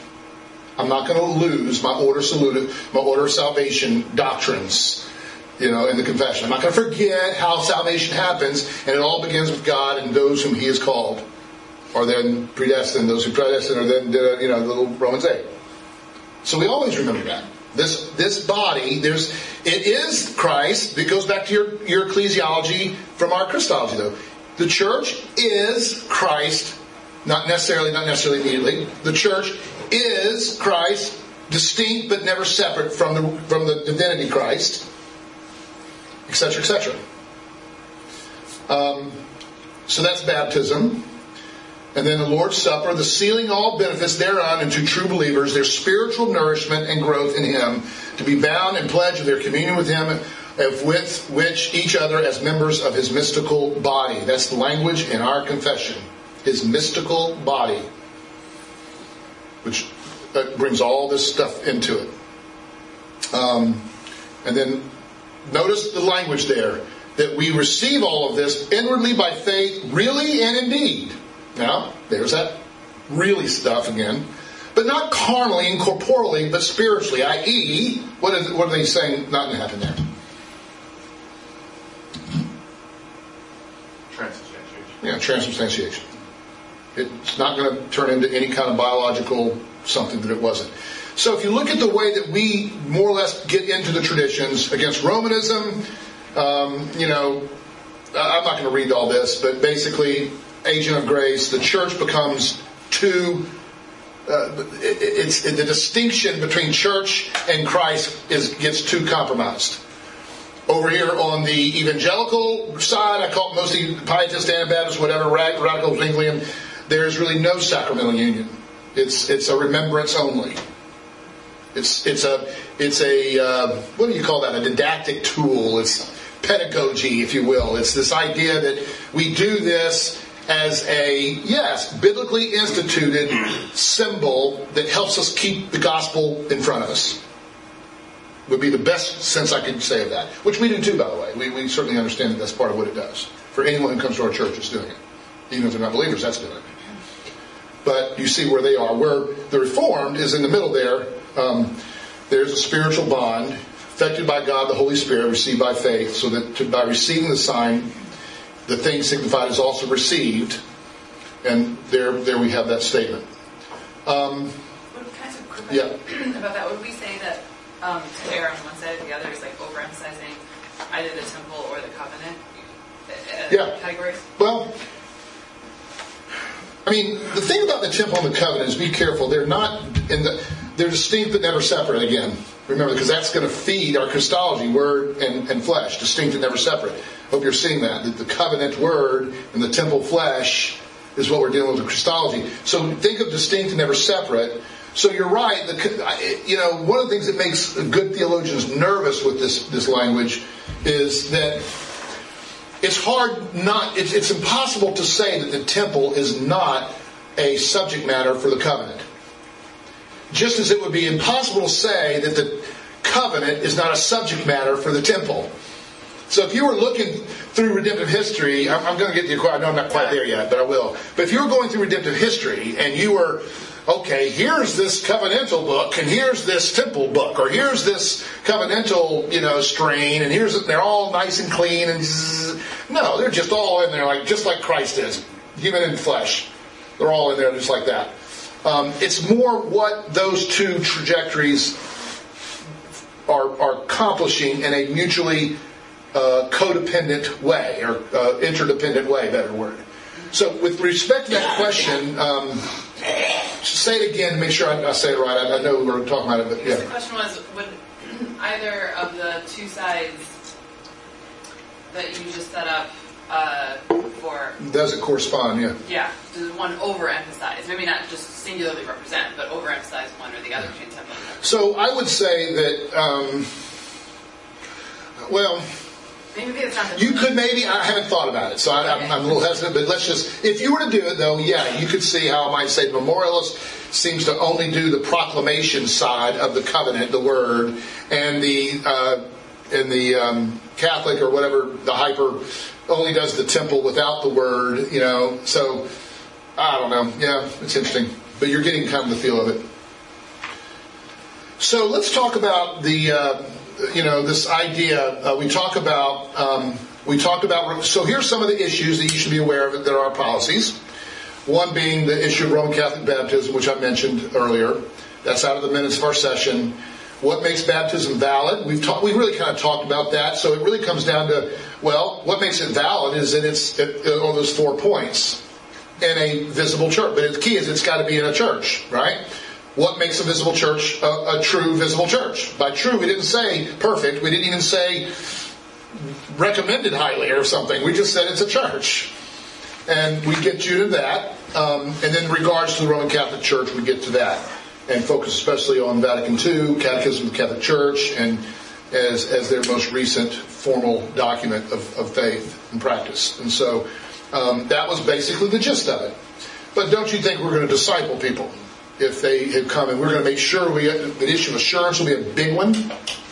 The issue of what is the authority of the church will be a big one. And there are things that we'll talk about. By the way, we do the same thing with the evangelical memorialist. Honestly, from a theological point of view, now this might rub some of you wrong. From a theological point of view, sometimes it's hard for me to judge which I would prefer. Because the Roman definitely has some problems, it feels to me, in compromising especially the gospel. But the evangelical, broad pietistic evangelical has some problems too, and that it really compromises the missional nature of the church in terms of its presence, theology, etc. And oftentimes the pietism side of it becomes just as pharisaical as the pietistic side in a Roman Catholic way. I mean, sacerdotalism is the pietism of the Catholic Church, you could say, if you know that word. That idea that you're saved by religious, practice, going to church, having mass, things like that. And that's a pietism that's more ritualized, right? But what's the difference between that and the pietism of an evangelical who's constantly causing, utilizing moral practices as a basis for assurance? So, Pharisaicalism tends to be very... I don't know if I haven't done a good historical study like this, but you find it typically in the sort of religious majority. So there was a time when Roman Catholicism was the religious majority, and therefore there was a Pharisaicalism, a kind of self-righteousness that can point to the world and kind of put their moralisms on the world. And when you get into another context, maybe an evangelical pietistic context of Americana, there's a real Pharisaical tone to it. Always sort of finding the sins of the world, not feeling as much as you'd like the self-realization of our own sins, even if they're a majority. So majoritarianism has a way of being Pharisaical, even if the minoritarianism can have a tendency of being very victimized, sort of a victimization, sort of this victimized spirituality. They both can be wrong, and etc. That was free. You didn't have to pay for that one. Who are the recipients now? Of course, there's a lot of ways. I hope that you've read the Baptism of Saves chapters that I gave you. Because the one thing I would say, let me stop here. Is there anything we just talked about that you want to ask about? Talk about, engage. Please do. We have plenty of time. We're going to finish on time. Yep. I've always struggled with the summary position that the Roman Catholic Church is a church. Yeah. When it seems to me, I've never had an encounter where I could say they have the gospel. So we judge it based on certain criteria, and then we say, therefore it's a church, but we don't go back and say, maybe our criteria is off because we just judge the church that doesn't have the gospel as being a church. Well, hold on. We didn't say they didn't have the gospel. If they didn't have the gospel, it wouldn't be a church. Well, that's what I'm observing in the reality. Okay, that's a big difference. Not the documents. But so, who are you observing? Who do you observe like this?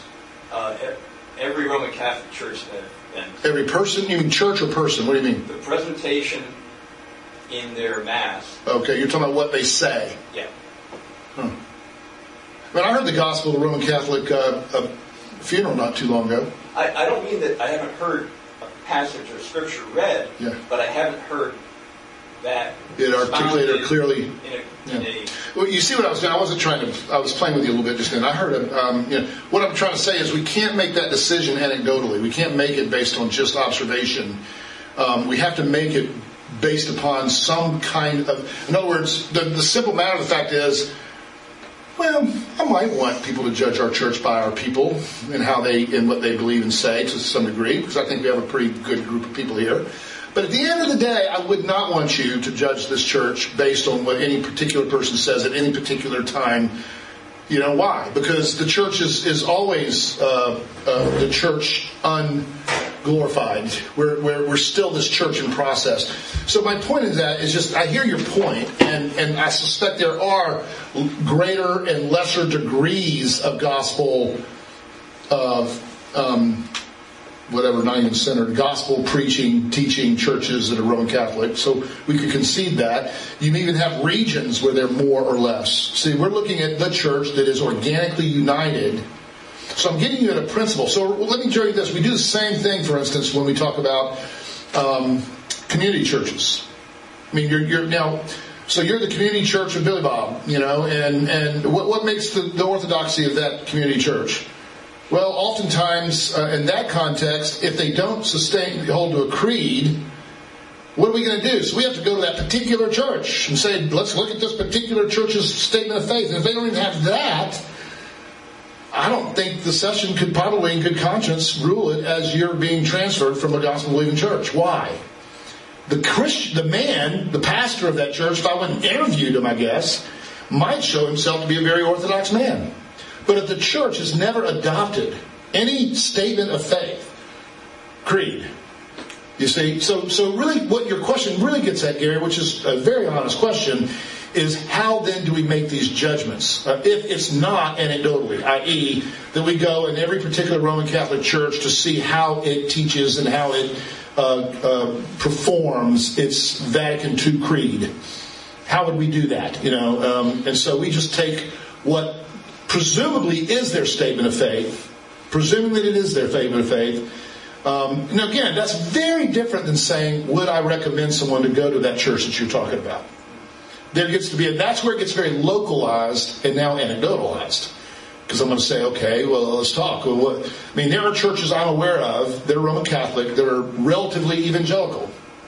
I mean, we have a person, I won't say it's in the tape because I don't want to misrepresent this person, but we have a person who's a very influential and active member of we've got several people in this church who would call themselves Catholic, Roman Catholic, evangelical Roman Catholics, people who believe and hold to the gospel, who know that there are Roman Catholic churches that is proclaimed in a way satisfactory, that found this particular church hospitable to their beliefs, only because we had some other doctrines, of course, that are Presbyterianism with the gospel. They were able to at least tolerate it.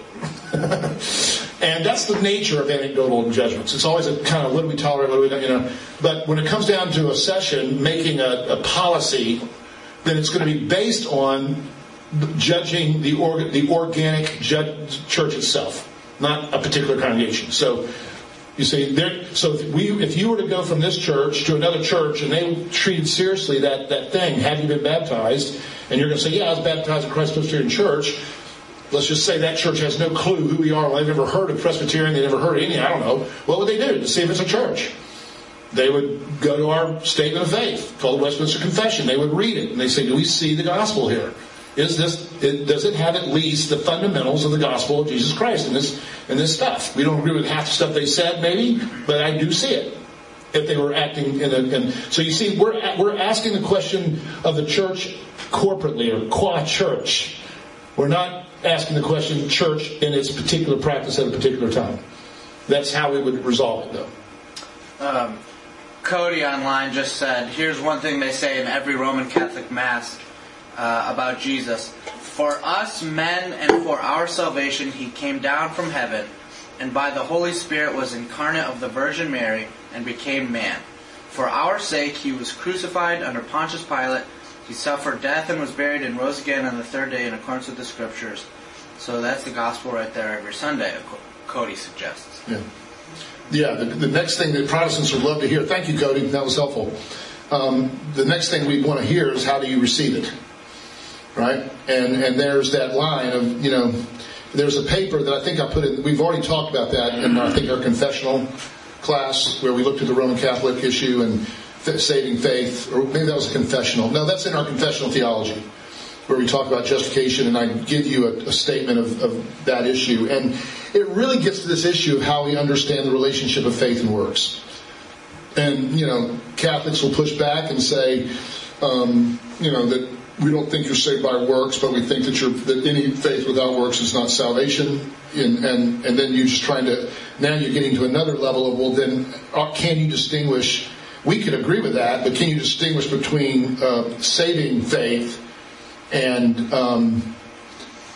in a particular situation, discerning that assurance of saving faith? See, our nervousness is maybe more about the doctrine of assurance and how a person can have assurance if you would at any moment allow them to judge themselves and as terms of their being justified by any works of the law. See, and that's where we get nervous, because justifying grace is compromised. And once you open the Pandora's box, even if it's in a vague love your neighbor kind of work, well, when do I love my neighbor enough? And how do I know when the loving my neighbor is satisfied enough of the, in that James passage, if you've broken any part of the law, you've broken it all. So it can't be the means of my assurance that I break any part of the law, because James makes it very clear that no one can have assurance based on that. So what is the basis of my assurance? So it gets kind of messy in there, but that's good, very good. Let's move on. So we'll get beyond that. Okay, in terms of the baptism question, again, the first thing that if someone were to ask me, ask you, why do we do infants? Again, I've already made the point. Don't ever let them pigeonhole you and say we're the believer Baptist and you're the anti-believer Baptist or something like that. We are believer Baptist. We baptize them, they become believers, as adult believers. The question is what do we do with the children? And, here's a classic argument that goes through it.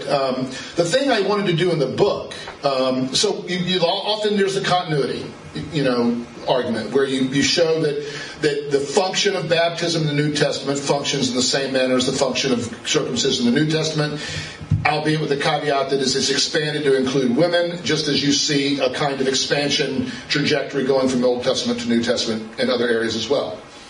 And so it functions in the same manner. They're listed and in the same context. I mentioned here Colossians, one that's often used is Colossians 2:11 through 13. You can see it there. Part of that argument, which I think is very powerful, is to take the promise of circumcision in Genesis 17 and to show how it is mimicked or even, repeated when in the context of baptism, or speaking of baptism in Acts 3 and Galatians 3. So you go, wow, there it is, quoting, Genesis 17, but baptism's being the subject matter. So that's the continuity argument. The other argument is household baptisms. Now, to be honest, it doesn't resolve the issue one way or the other. I mean, we aren't told the constituency of a household, but it at least gives me gives the infant baptism benefit of the doubt. You know why? Because households in the New Covenant first century context consisted of whole families, not just one nuclear family. But when you see the household of Cornelius being baptized, you're talking slaves and servants and peoples and families. And to imagine without any qualification that there are no infants in that child, in that family. And it also gets to the issue of the covenant. What's so foreign to Americana is the federal representation principle that is the way in which first century households were governed, i.e. you had a head of home. You had a federal head, a covenantal family head. And so the faith of the covenant head is, interestingly enough, the only thing that is mentioned in these households. Cornelius becomes saved, and he and all his household gets baptized. You see? They weren't adult unbelievers. Of course, exactly. That's right. There could have been. We're all instantly saved. Yeah. Doesn't make sense that. That's right. So maybe, that's true. But evidently there was a work of the Spirit and people are being saved. My point is there's no qualification. It's not that, again, I'm not making the case that, okay, that proves it. Wow, look at there. Because we don't told how old they are. We're not even told anything about what some dynamics there. Maybe I think we are in one instance told of someone not being a believer or something like that. But the point is that if I'm a Baptist, this is a big deal, to not mention the individual saving faith of everyone you'd list everyone who had professed faith in Christ in a manner that you just don't see. So it just gives you a little bit of a remembering the first century and biblical concept of family and household and the way in which these households were governed by a federal principle. And therefore, to be in the family of Preston Graham as a child is to be in the covenantal framework of that family. And if that family is a member of a church, then so is the child. The language of covenantal headship or federal governance is the same language we use in America, of course. And who are the constituents of America? Who receive the rights and benefits of being an American? It all comes down to whose household were you born under. If they were American, you are de facto American. So it's just the way in which federal headship works.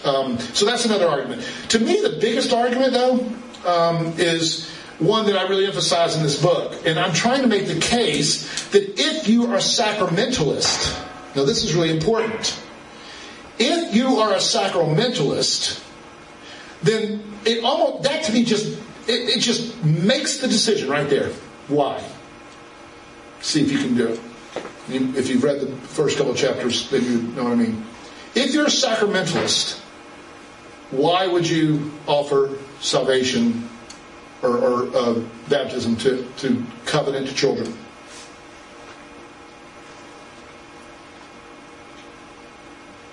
What you mentioned before, the nature of those two sacraments that we have. Okay, good. Lord's Supper being renewing. So what is the purpose of baptism? Entrance. Is it because you're saved? Or is it in order to be saved? Bingo. So you give it to those who are brought under the jurisdiction and authority of Christ visibly in order for them to be saved. You see? Now, if you're an adult outside of if you are your own covenant head, if you will, then it would be simultaneous. You are being admitted into the covenantal body of Christ by virtue of your creedal confession of faith, of which then you are being baptized. But the example I would give is St. Augustine. According to St. Augustine, again, I think I mentioned in this thing, remember, he did not count himself as saved until he was baptized that Easter Sunday. And where Christians, evangelical Christians, or Baptistic Christians, which are typically evangelical on front, when they typically go to, I think it's chapters 8, 7, 8, 7, yeah, where he hears the garden experience. And it's not until, I think, chapter 9, where he says, I finally, the burden of guilt was left from, rolled off my back, or whatever the language was he used. And so why is that? Because for him, while he was being catechized, he was going through that process, he had become, if you will, an ethical Christian. He had become you could come up with a lot of definitions, a Christian in terms of his morality, but he was not yet a Christian in terms of being engrafted into the presence of Christ. And that baptism saved him that way. And so you see a passage like that. Now I'm going to have to stop there because I want to do one more thing before we stop, and I got about 20 minutes to do this, then you'll have a full hour, a little more. You need about an hour and a half, so what do you need? Not an hour and a half. Okay. So let's any questions about that? So that's just the argument. You can read it, but I just wanted you to see that there is a kind of hermeneutical argument. That's the continuity thing. There's the observation of household baptisms, but most importantly to me is we believe sacraments are efficacious. You give it to people. So that language, that's why I taught the book of Baptism that Saves. You see it all over the place. And we try, and as a Baptistic kind of a guy before I came to this position, I found all sorts of ways to sort of spiritualize those passages that now this baptism saves. That's a quote from Peter. Or, what must I do to be saved? Be baptized and you will receive the Holy Spirit. Those are converting, sounding events. And why would you just mess with all that? But not necessarily ordinarily. By the way, you know what? One of the things I should say in closing to this issue, my advice to you if you talk to someone about infant baptism is don't start with the biblical arguments. You really don't. That's not usually the real issue. Anybody want to guess what the real issue is?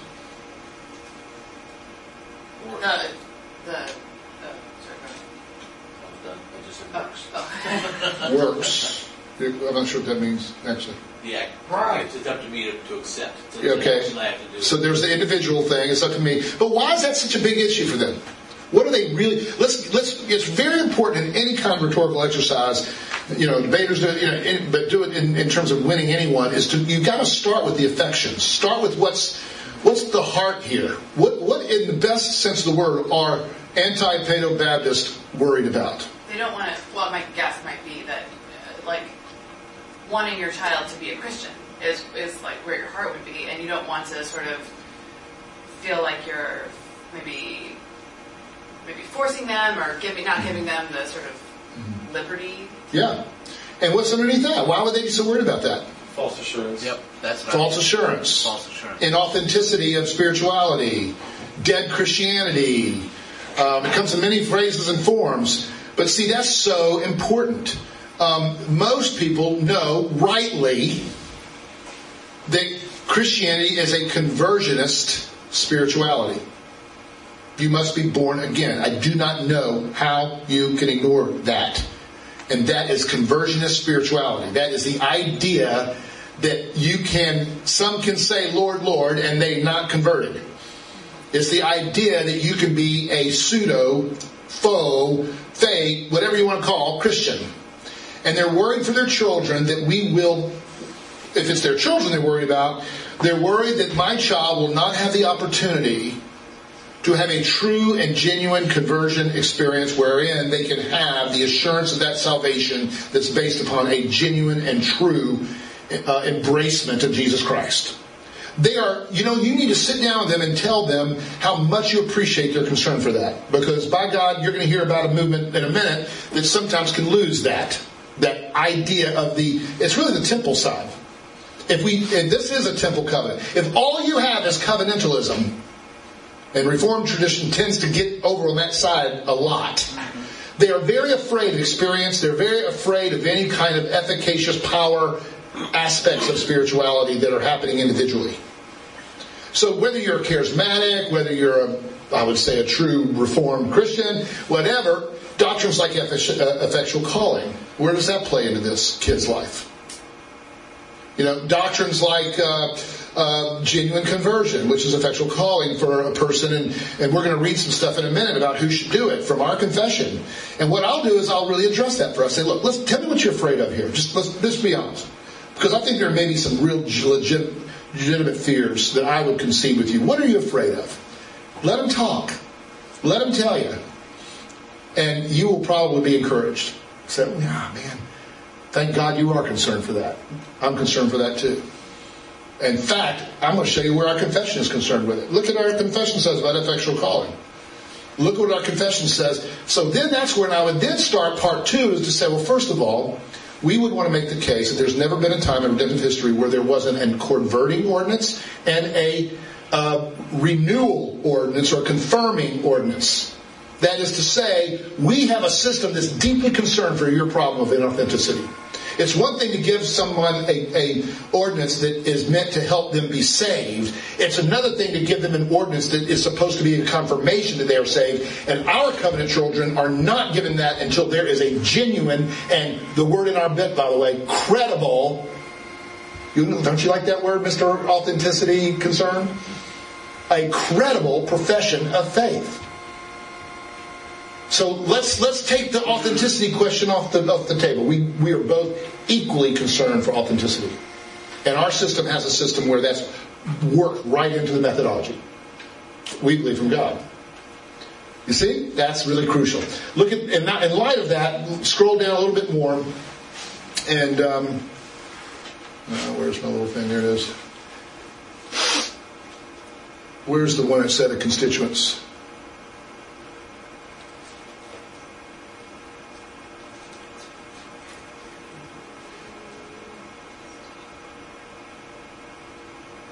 There's a little section in here. I'm looking for it. Okay, where's supper?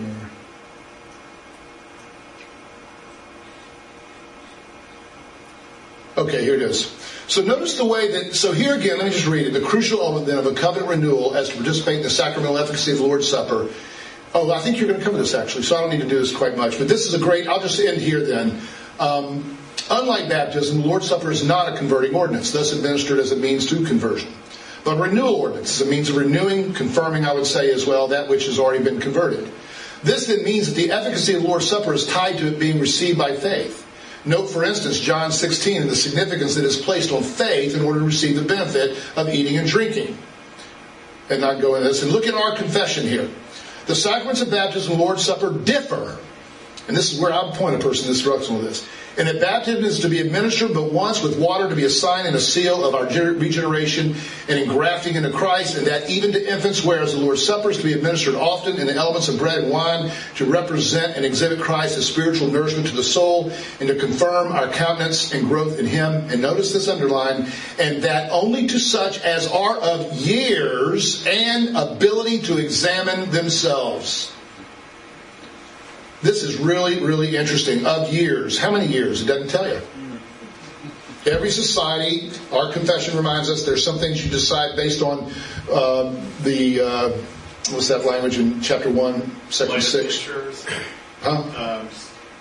I know it's light of nature and well, but no, I'm looking for that language that talks about script. Some things are discerned by of society, the light of nature and common society or whatever. When does a kid grow up? When does a kid have the capability of basically discerning for themselves in an independent kind of way, not uninfluenced, by the way, but independent at least, where they can discern in themselves a genuine and saving faith, or what we call in another place, a credible profession of faith? Man, that is a subjective call.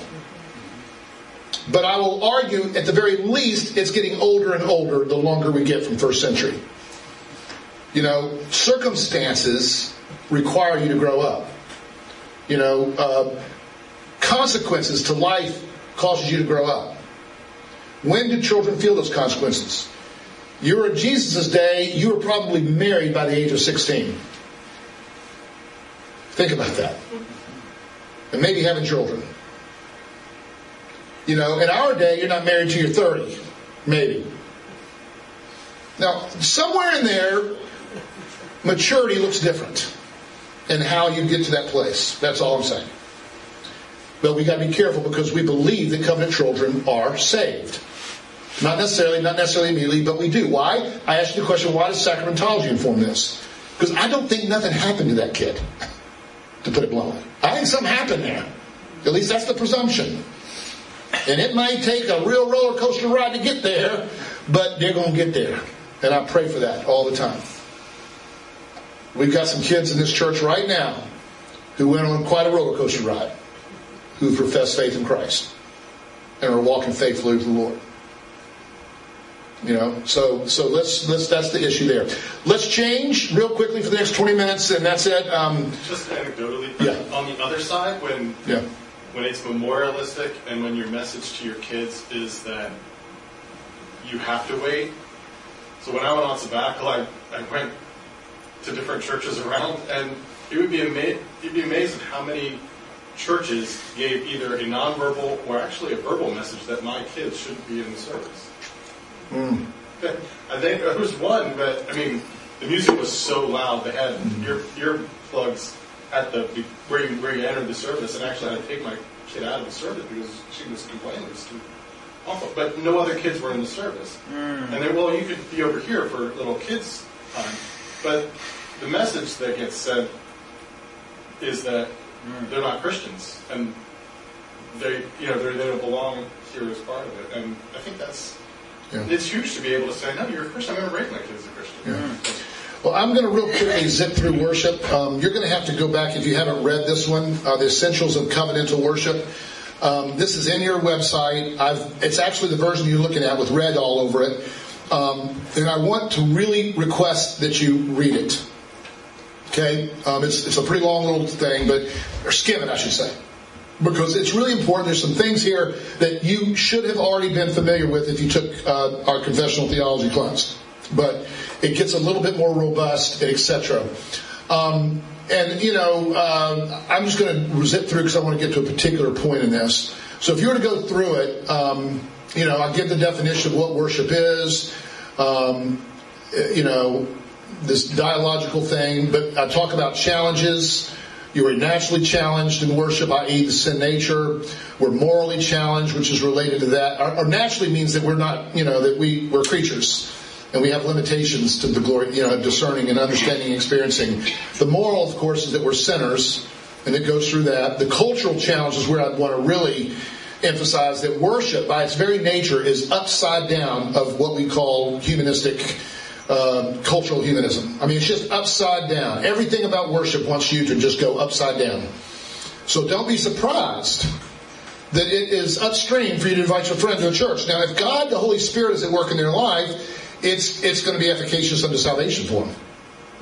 But if the Spirit is not at work, it's going to be just like, I can't believe this. They're just not prepared for it. And you don't know who the Holy Spirit's at work in. So you bring them on.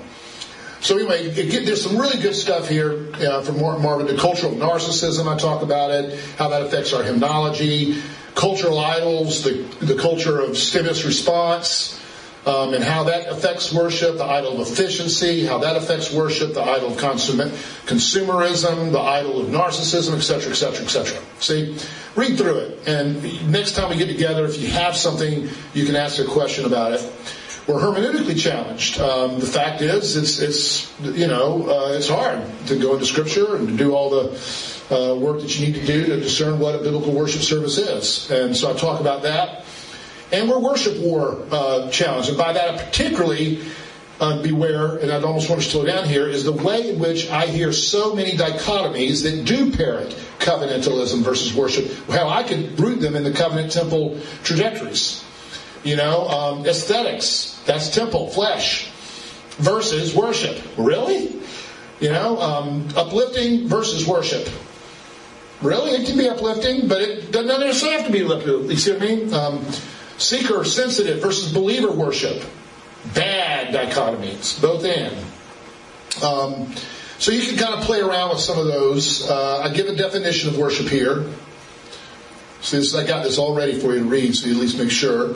We talk about the rhythmic, dialogical elements of worship in this thing. This idea that God speaks, we amen. That's where that's going to come out.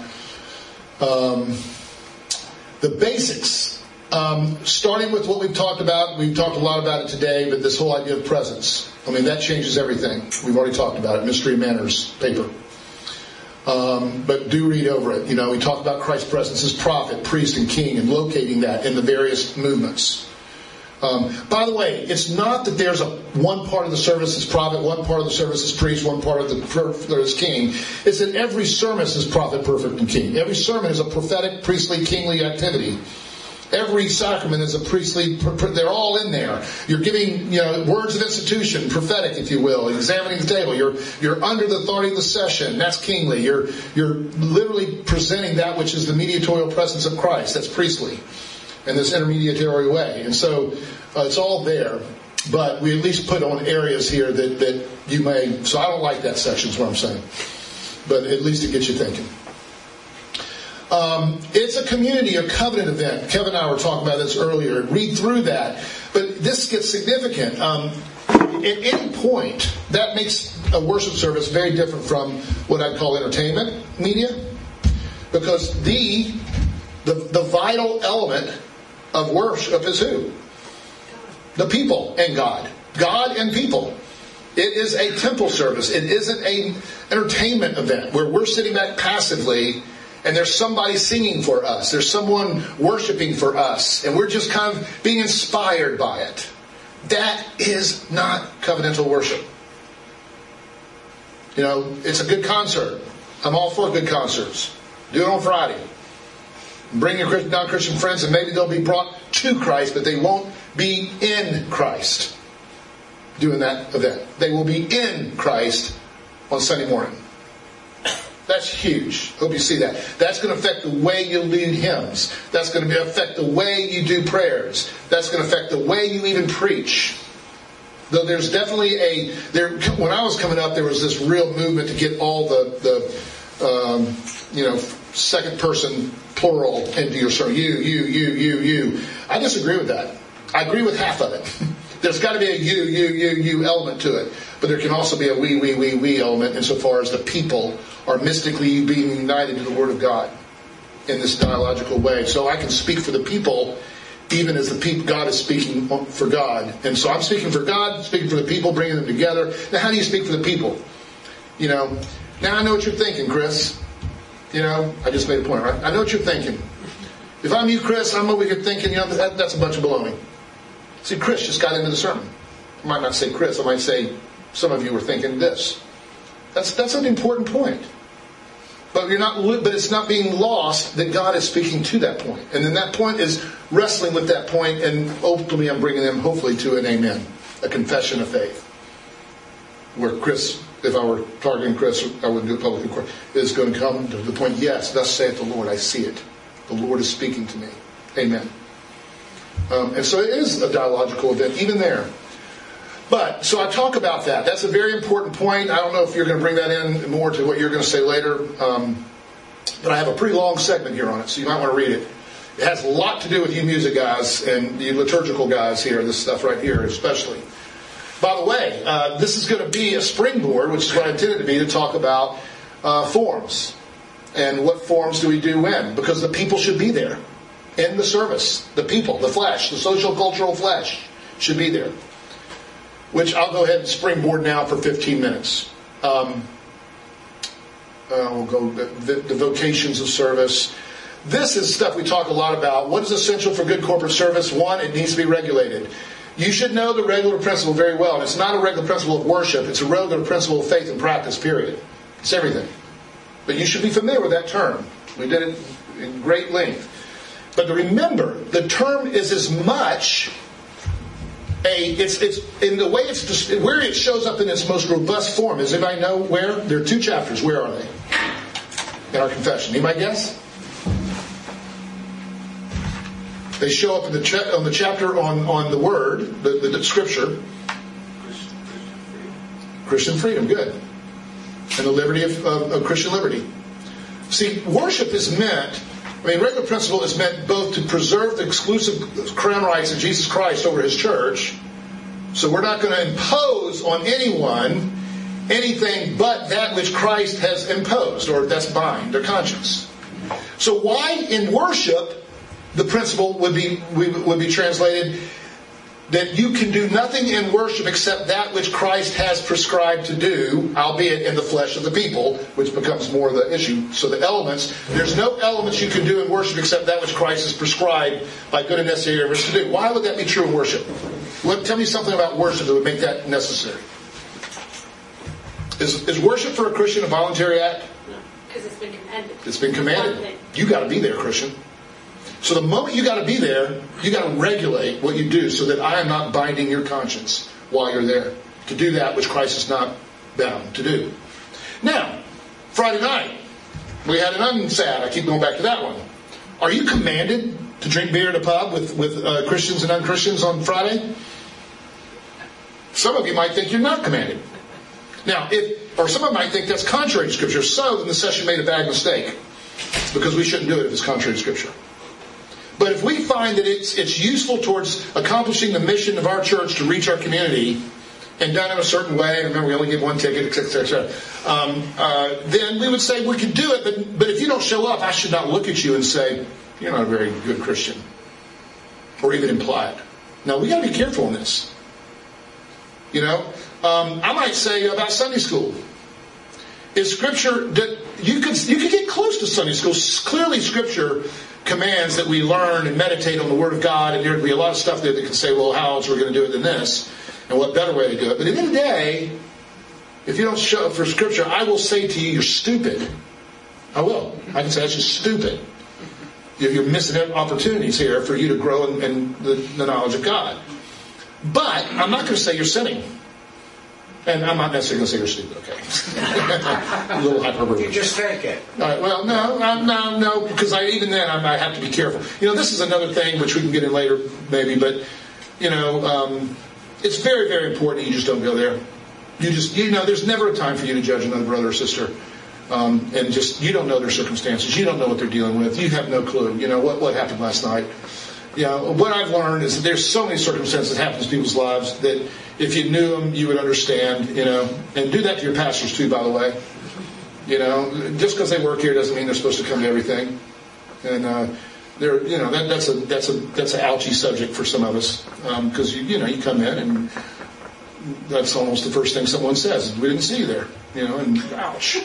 But I do have a wife and a kid. Maybe something's going on, and it just wasn't really my job description necessarily to be there. So it's all right. So regulated, important. I need to get here quick. Go through this. Let's stop. Let's have a couple minutes to talk then about the edifying. Again, I go through all this stuff. Vernacular sensitive and the whole issue of form. And that's the word directing. Now that's a very important chapter. There's another paper that I put in your thing. This is what it is. And it's this whole issue of how do we do form. So why don't you help us, because I know this is a question you had. Help them frame the question you're hoping we'll cover here. Me, right? Yeah. My question is, how do you determine or diagnose, not that it's an illness, I shouldn't use the word diagnose, how do you determine, how do you tease out and what typifies the flesh of the people? Good. And what do you think the answer is? Because I know it's a question you have, a legitimate question. So tell me how you've wrestled with it. Week-to-week question I have. Yeah. And how do I? Yeah. Just tell me what you think are some of the. Maybe you don't have to tell me how you make the decision, so to say. But what's the process you think you go through to make that decision? Because you seem to answer it in a way that concedes that it should be the flesh of the people. Yes. Kind of, maybe. Not the flesh of the global One Holy Catholic Church. How local should it be? How global should it be? Why are you making it question harder? No, I'm going after you here, aren't I? So I guess I've been concerned with the local church in a sacramental way. I guess that seems to jive with what we're doing today. My mind could be open on that. That's good. I guess I think of people individually. So there's just so many facets. I mean, every person in the congregation represents a different facet of what shapes the flesh of this congregation. And so, I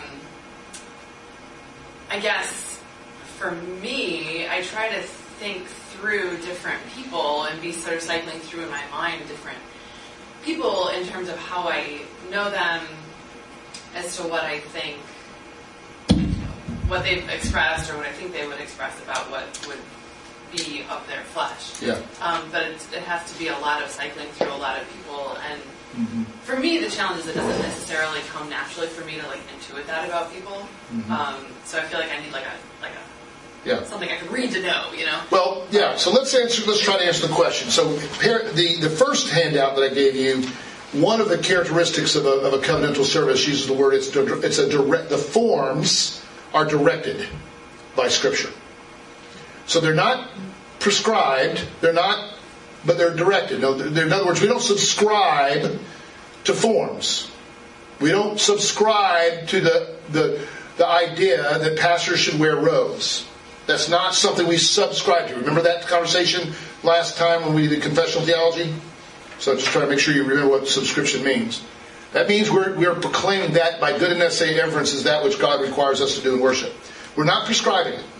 That was the big issue in the Westminster, is how they were concerned about form worship, i.e. forms coming from England or Rome or wherever, that every congregation was to use a Book of Common Prayer. They were adamantly opposed to a Book of Common Prayer, because it just made mere readers of those who were supposed to be Spirit-filled, as they said. They call it form worship. Now, they would have no problem with the Book of Common Prayer if it were changed into a template of sorts that could be useful for the pastor or liturgical leader to utilize as a directive for things that you can do and say vis-a-vis your worship. So we have, if you've noticed the way we've done, and so this is very important. So the directory principle was to me one of the most brilliant things that happened out of our Book of Church Order and the sections on worship. You'll notice is a directory. What it does is it starts with, so here's your step one, directed. Step one, what are the means or elements of worship? What are the things that are prescribed, that we subscribe to, that should be in worship? The movements and what we do in those movements, that kind of stuff. What are they? Two is make sure, and in that you make sure you understand the theological purpose, intent. What are those movements meant to accomplish? What is the theology that's being permitted? What's the message, if you will, that comes through that element? What's the message? That's number two. This is how I'm literally giving you steps for the directory principle. What is Scripture prescribed? Two, what is the intended use of those prescriptions in Scripture? What is the Lord's Supper supposed to communicate? What's the message, if you will, vis-a-vis and what it should be accomplishing? Three, what's the media best suited to adorn the message? And the word media is by necessity, I won't go into sociology of media, but it's necessarily the vernacular. It's necessarily what is the way in which you would frame this so as the people would be most readily able to discern the message and intent of this, and experience the intent of this message.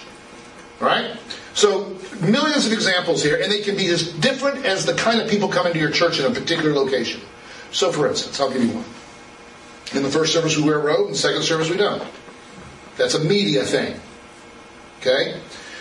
In the first service, we are doing that in a way that is directed towards generally either, this is where it all got started many years ago, because we didn't start off wearing robes, by the way.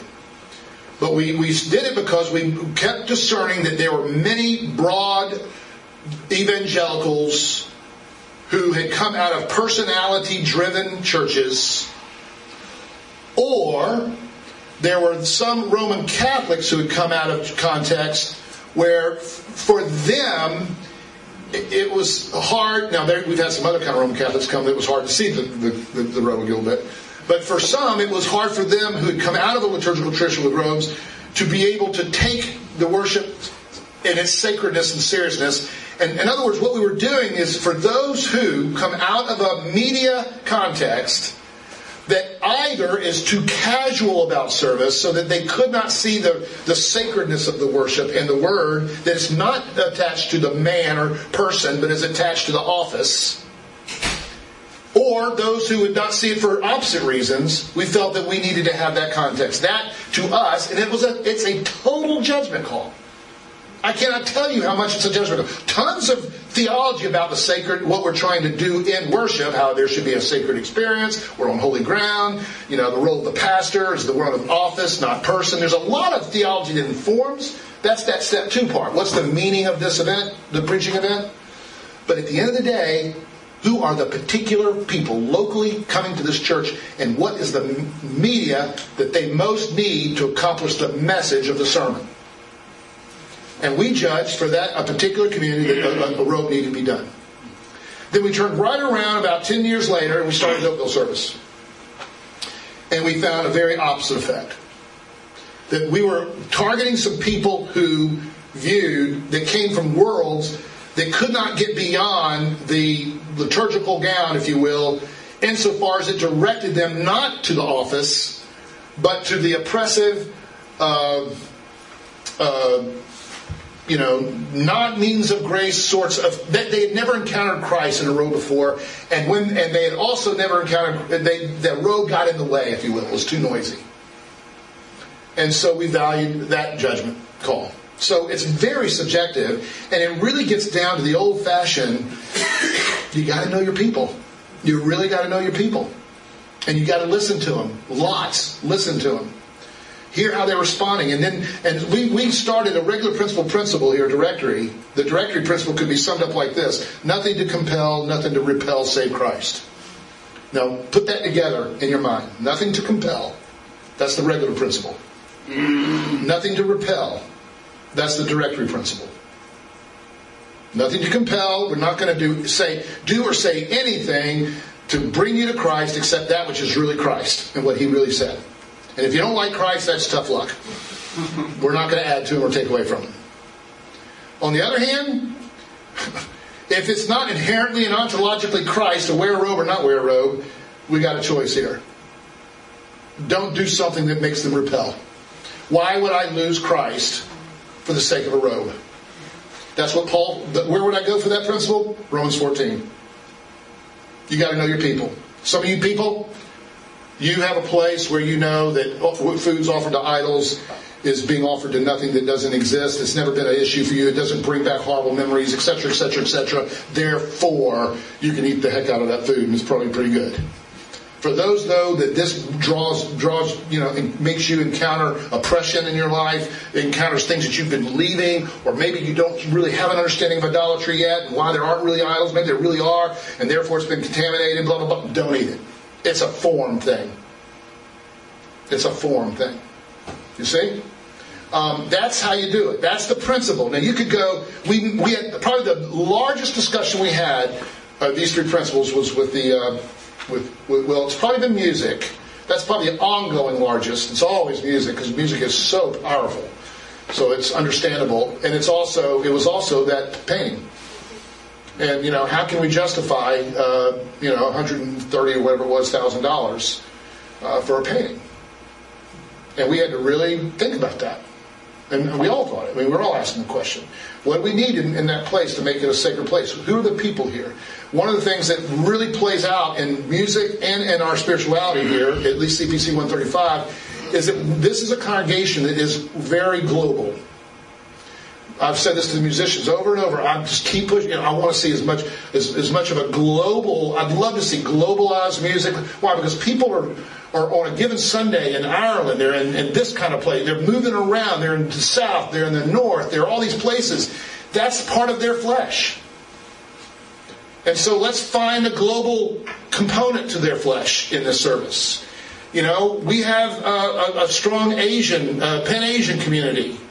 And the Eastern block of that community their chancel spaces, if they become Christian, tend to be influenced by the ascension and by transubstantiation, if not that. Whereas the West is very much a forensics focused versus kind of temple focused spirituality. Nestorius took them that way, and Cyril took them this way, and all of a sudden you have a very cross-centered spirituality. Well, let's get them both in there. You see, there were some things going on there. And we wanted something that created an aesthetic. We believe in aesthetics, media. When you walk in the room, we want you to have a feeling. And a feeling that we think will most accommodate what's happening in that room. Which is a powerful, sacred event, we believe, in the flesh of the people. So how do you do all that in terms of the way we decorate? By the way, one of the things we need to do, just because they're falling apart, is those chairs. I don't know who's in charge of that here. Those chairs up in the chancel service? Yeah. Man, they are. Man, it's a miracle I haven't died up there. Yeah. One leg is just literally sitting there. But when we do, I think we need to review the aesthetics of those chairs. They look like a Victorian living room. And I don't think that's our people. Okay, so let's think about that. It needs to be more like a throne. Definitely. Medieval, baby. Yeah. I got to stop because it's now, he's going to have an hour and 15 minutes, I believe. Take 5 minutes. But I know that wasn't enough. You want to, one follow-up. Go ahead. Music, it's the same thing. And we call it one of the things I believe, though, back to this, I should have said maybe there's another principle. How do we define our people? Well, I want to define them as who they are. They're local travelers, many of them at least. But let's also don't forget they're local in this community. And therefore, what do we have in this? You have generational differences. So I know that it was interesting the other day. I think it was you. We were talking about something, and I kind of said, yeah. He said something that was a typical boomer thing to say about music or whatever it was. And because I'm so engaged with the millennials here, it's more mixed than you think. Well, whatever, but it was just it probably was. I didn't mean to put him in a bus. That's not my point. Because he's right. He's right. No, I'm just saying it's right. But my point is that he's right. But I shouldn't have said that because now you don't know. I'd have to explain the part where I won't. But it was a very good conversation. It was nothing negative. But then I just made the comment. Yeah, that would exactly be the way that the 40-somethings would say it.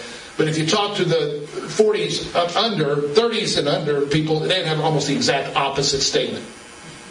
And we believe that they both live in this local area here. We don't want the church for the young and the church for the old necessarily. Okay, so we got to be careful about that. So we call it a blended service. And that came out of the blended nature of our congregation. And you do it well. Well, thank you. We need to hear that. We do need to hear that, yeah. I guess the follow-up then is that the blend, if I'm understanding correctly, I know it takes a lot, but the blend does come from taking things that we're affirming from the different aspects of the congregation and not. It doesn't sound like it's ever. This isn't of this aspect of the congregation, but we think they need it, so we're. Yeah, not in a form way. I can't see that would be to prescribe a form. Yeah. That would be to violate the regular principle in a major way. That's exactly what's happening in the Reformation that they were really upset about. All you have to say though is, so we have people that are somewhat classically trained, somewhat, you just got a blend here, and so let's reflect that blend. The one thing I would want to say is, remember in the directory principle though, here's one of the unique things about globalism and culture. It just happens that British colonialism had a huge impact on evangelism globally. So it's probably true that while it is inherently a form to sing holy, holy, holy, or whatever, you're singing words that all universally hopefully could. The words aren't forms. The way you sing it, what sounds you sing it to, all that's a form. It just happens that globalization, vis-a-vis British imperialism, vis-a-vis evangelism, and the British came in with and through the British imperialism, it just happens as a historical coincidence that you go to Brazil or you go to Africa and you may actually be singing Crown Him with Many Crowns, or at least something like Amazing Grace. And you may even be singing it to the tune of that particular British origination. But But right now, I can tell you, because of what we're doing with the Zambian church, and I'm pretty involved with them now on a very monthly basis. We're doing an online confessional study together with their core group. I can tell you that there is a huge anti-colonial pushback going on in Africa right now. And they're really trying to describe themselves as the African church. You'll see a lot of the African church of. And when you see that, that is code word for they are breaking from the colonial background. And the big crisis we're dealing with them is, and this is why we've been perfect for them, is helping them do that without where the big struggle is. This has been huge. I'll pray for these conversations every month, man. It's discerning what is form and what is element in that grape. Well, we blacks, we worship, dreams are a big part of our worship service. That was a conversation we had. It's a loving conversation. And boy, man, I'm rolling up some serious sleeves here. Going, okay, we got some work to do. When do I do it? Is this the right time? But somewhere we're going to talk about, no, that's not African. That's pagan. I'm going to make some distinctions. Or if you're going to do dreams, you're going to do it this way, not that way. I.e., subordinate the Word of God, and it becomes just an act of providence. That's it. It's not a revelatory event. There's a lot of nuances you start to play with on this stuff. But so that's the key here. So with that mindset, though, it's true that you're not quite so unblended if you do, in some certain places, engage globally some of those songs that are globally still British sounding. And they're good songs. And they're also relevant songs for us, because many of us buried our dead with those songs. And those are precious to us. So we're not anti-old people or I'm putting myself in the category, or we're not not old people, but also classically trained, or this kind of culture background, We're just saying we're going to make sure that people encounter the flesh of Christ that's their flesh. That's different than saying we're going to entertain them. And that's different than saying we're going to, okay, I want to make sure he has about an hour and at least 10 minutes, so take a 5-minute break. The only thing that I would add to what you've been saying, what I'm hearing you say, is that it's also not just serving the congregation, but the people who aren't here, but who live in this general area as well. So we might encounter a situation where we have no college students and say, well, why would we need to have that type of music? There's no college students. That's just an example. I'm not saying... Yeah, and why aren't they there? If we have nothing to repelled... Yeah, but so it's not just a matter of saying, what's the flesh of the people actually here? Yeah, that's really important. I just had a conversation with somebody who says, well, everybody's sort of fine with this type of coffee. I was like, well, maybe you're not asking everybody to go to church there, or maybe that's not, broadening out. So there's a sense in which being able to anticipate who's in the radius of where we're drawing may not even physically be there. And that's a really important observation. Thank you, Kevin, for bringing that up, because in fact, I'd say it's even sinful to not consider the people who are not here. Because remember, we have a parish here. The principle that we said earlier is that this church should, as much as humanly possible, reflect the flesh of our parish. How do you define our parish? This happens to be a center city church, which means we have both the suburbs and the urbs or whatever. It's not an inner city church, if you will. It's a center city. And so, it's a broad swath. That's why, again, blended. But it's really important. It's part of what we've been doing, and Goville's an expression of that, is there comes a time when you can't blend enough. We couldn't blend enough to have the Hill Church in this congregation. Couldn't do it. They would not have the power of the fullness of Christ in their flesh here. The hegemony, that's a social term, that is social dominance, if you will, social control, whatever you want to say. The hegemony of our church was such that it would have been impossible for 7, 8, 9 people to come here, or 20 people, and to feel and to experience the media of Christ's flesh in their flesh. They would have heard the right doctrines. And it's interesting that many of them came and started because they loved the preaching. You heard the same thing by Kevin, by the way, when he was here about a month ago. Remember that? When he said he went to 10th Pres? He just loved the doctrine. The gospel was there, but the flesh was not there. And it was hard. He constantly had to fight to overcome what tempted him to rebel, not to repel from that church. But he at least had the astuteness to know that he and his family needed to hear the gospel, the Reformed gospel, as he was hearing it. And so that was really huge. And now he's in a church that I think would be more what is his flesh. And he's pastoring it. You see, so Kevin's point is extremely important. That you do, and we do everything we do. It's like, why aren't they here? What are we doing wrong that doesn't make this place a safe place for them to be here? Whether it's spiritual, whether it's moral, but it's always nothing to compel, nothing to repel, save Christ. That is the most helpful phrase I know to your question. I'm sorry, we got to stop. One is called Confusing High Church and High Gospel. It would say conflating the two.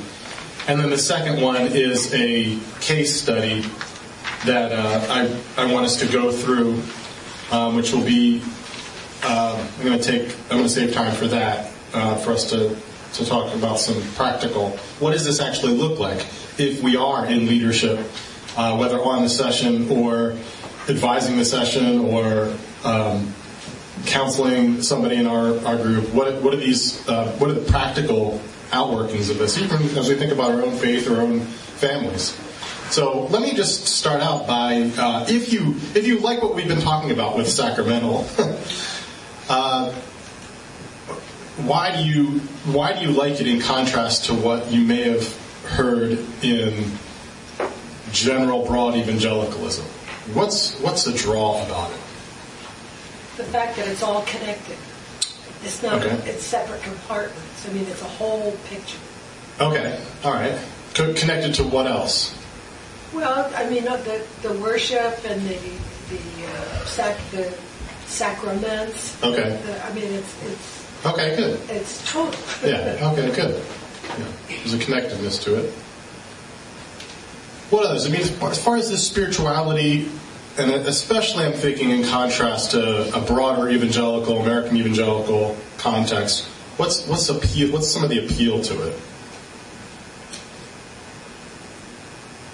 Maybe if it's not appealing to you, you can say what's strange about it.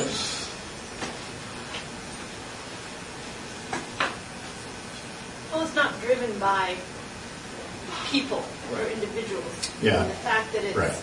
It makes it more trustworthy to me. Yeah. That it's not thought up by or invented by us or a particular pastor or Good. It's God driven. Yeah. So it sticks away from personality driven. Doesn't have the populism of other movements, and not hyper individualistic. It's nice to understand there's significance to the sacraments rather than just sort of ritual or just memorial or just some random things that Jesus said that we've sort of been continuing to do. Yeah, I think the seal part. Yeah. That's very different than how I was raised. Yeah. And you see the spiritual benefits to it and the goodness of it. And all of those things I think are really healthy and good. But I want to talk about a movement that has cropped up within the Reformed camp that has taken this in a direction that I think missteps in a harmful way spiritually. And one which, if we can hear it, we'll start resonating with and say, yes, this is really amen from what you're saying to a lot of it, but also some conclusions that might seem natural to draw, but dangerous to draw from this. So let me just, I've wrote this as a paper, but I want to walk through a little bit of the argument here. I'm going to talk about a current trend in Reformed theology and its relevance today, and specifically something called federal vision. Now, I'm not saying that that's as hot as it was 15 years ago or even 5 years ago, but I think it's still prevalent. But probably obscure enough that maybe nobody here has heard of it. Who here has heard of federal vision theology? Okay, so we got 2 out of this group. And it may not come up, but we've at least experienced in our church where people who have been at least secondarily influenced by it resonate and then lead some other conclusions, or perhaps they fall into the same line of reasoning because they've missed some pieces in the thought. I start out by saying for a long time Reformed Christians have had an awkward relationship with American evangelicalism. We have this tie-in with the gospel where we, Reformed Christians and even American evangelicals, want to promote this gospel of Christ, that Jesus died for our sins as a message. But we've steered away from the individualism and things like dispensationalism, very Baptistic hermeneutic, all things that we sort of talked about a little bit today, but the denying the efficacy of the sacraments, low view of the church, are all things that have made this relationship with the Reformed tradition and the general evangelicalism in America a little bit awkward. And so if you've been from that evangelical context and you come into this church, you're like, wow, they're talking a lot about the church. That's strange. Or they're talking a lot about the sacraments. That's different. Some people eat that up and think that's great. Recently, there's been one segment of the Reformed community who has so sought to, I think, attack these errors in broad evangelicalism that they have made a lot of conclusions that we need to be wary about. Federal Vision theology has a lot in it that we would commend. They take sacraments seriously, the church, covenant. They see a unity in Scripture from Old Testament to New that we would want to say amen rather than dividing up the Testaments or looking at a dispensational hermeneutic. And while we want to agree with some of their critique, we need to be careful, especially because of the similarities that are there with our church. And to be clear, if somebody was to come into our church who would promote this theology, we're not going to excommunicate them. This is not at the level of heresy. So I'm not here giving you guys a warning that there's this heresy floating out there, but at least it's something that I think we should pay attention to, and it's going to affect our relationship, especially when we think about baptism and the Lord's Supper. So page 2, this idea of covenant objectivity. Covenant objectivity is the heart of Federal Vision. And when I use the term Federal Vision as a description, I have to throw in the qualification that they're not all the same, and there's different theologians and churches that might pick and choose, but I want to give broad enough to actually say there's some substance here. Douglas Wilson, some of you guys know Doug Wilson. He will say some good things, but this is where I think he's getting to some dangerous things. He says, membership in the Christian faith is objective. It can be photographed and fingerprinted. Well, as he will describe, by the signs and seals of the covenant. By your entry into a covenant, and by your continuance in the covenant. Now, let's be sympathetic with him. Let's help him. Let's try to understand what he's getting at. Why would he say? Before you get to critique, let's get to trying to get on the same page. Why would he say that? Especially when he's critiquing broader evangelicalism that wants to say conversion is what? If you go outside of, if you parachurch Christianity, or maybe your Southern Baptist church or your Bible church or whatever, or even just your friends who are Christians who don't go to church, what are they going to say conversion is? And your Christianity? It's just in my heart, in my personal life. Yeah, you and Jesus, right? Yeah. And what has made you a Christian? Your choice. Yeah, you chose Jesus, and you had this conversion experience. Part of that we're going to say, yeah, we kind of like, but we're going to say, rightly, whoa, that's dangerous and scary. And I don't know if I want to say that just because somebody had a religious experience, even if they use the terms Jesus and have faith in Jesus, that they're actually a Christian. There's a lot of dangerous things about saying that. So you can, why does Doug Wilson want to say that the covenant defines the terms for Christianity and salvation? And the signs and seals of the covenant in particular. Entering in baptism. God is the primary. Yeah, right. And God set this up. He's designed it. They kind of look like there's some objectivity.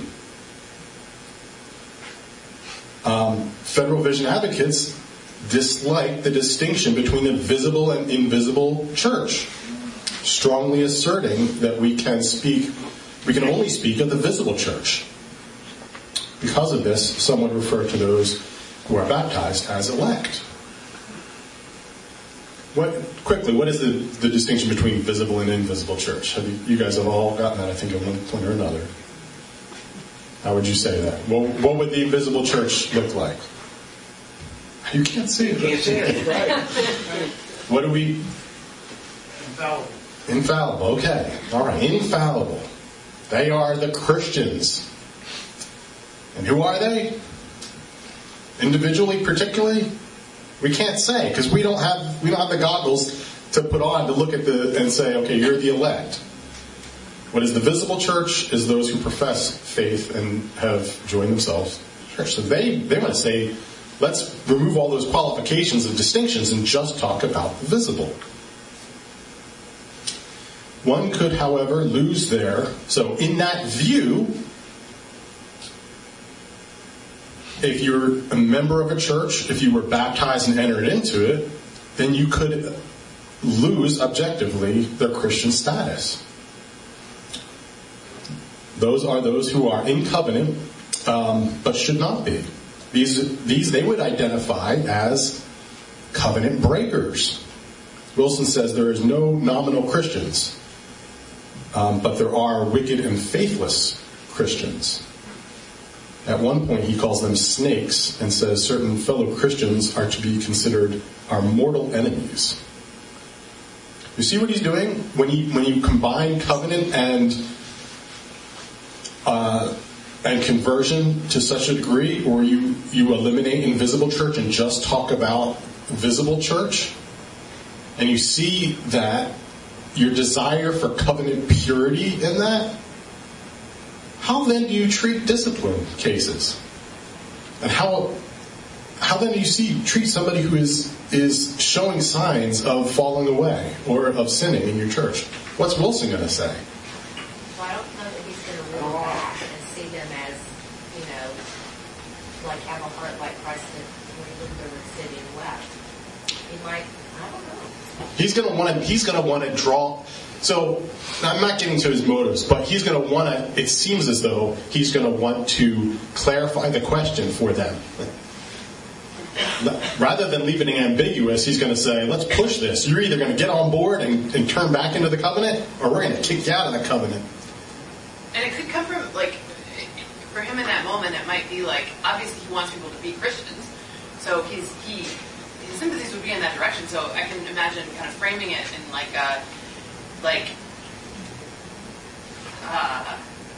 in that way, instead of making it when I say, here's the objective things that you need to be a Christian, so you can do these things. Right? Isn't it kind of, is that, because wouldn't he want people to do those things?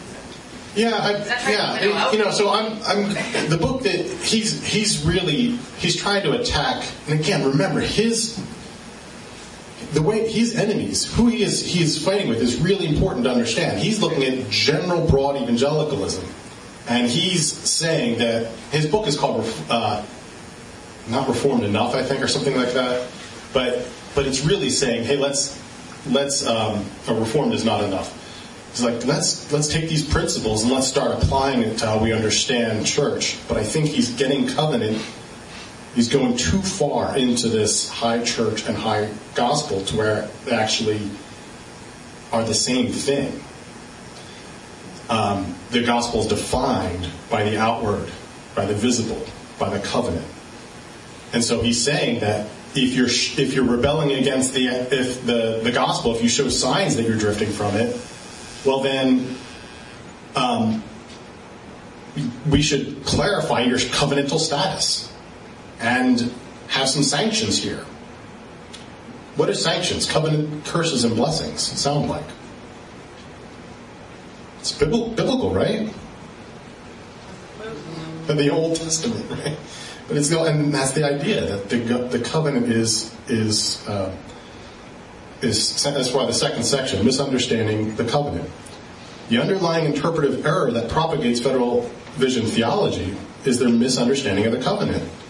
Their view of covenant treats it like a club or an organization to which one can become a member. One must then maintain membership or risk losing their covenant status. As a starting point, T. David Gordon offers this helpful observation. One can be a party to a covenant, but one is not in a covenant. Yeah. These sentences, like certain fellow Christians are to be considered our mortal enemies. Yeah. What it really means is they're not Christians. Yeah, right? that's what So he's going to say that by the picture of the covenant, we are calling them Christians, but we really need to define them out of the covenant. We need to. Yes, he's not going to make, again, because he's losing the invisible church distinction, he's going to say, we need to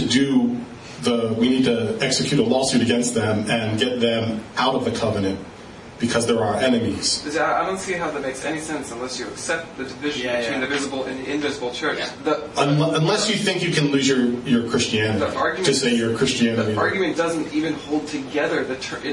It's irrational. It's completely illogical. Like, on its own terms is my point. Yeah. It makes no sense. Well, there's a lot in his book that makes me scratch my head. I don't quite understand his disposition towards a lot of that. But he's going to want to say that your covenant status is determinative of your standing before God. If I could even put those words in that context. If you show yourself to be faithless, then you need to be in some ways removed from this covenant. So basically what you're saying is this is just a failed attempt to keep separate the visible and invisible church. That's what he's trying to do. Like our point is this is a total failure. I would that's where we're going to wind up, yeah. There's some, maybe doesn't this reminisce back to the Donatist controversy and the pure church thing? In other words, maybe the way that Douglas would understand this, and I haven't read this book, so you can tell me, but to your point, Clay, there is no, the church by its very definition is the pure church. There is no, there is no, in some ways, visible church by the way the Reformation would define it as fallible.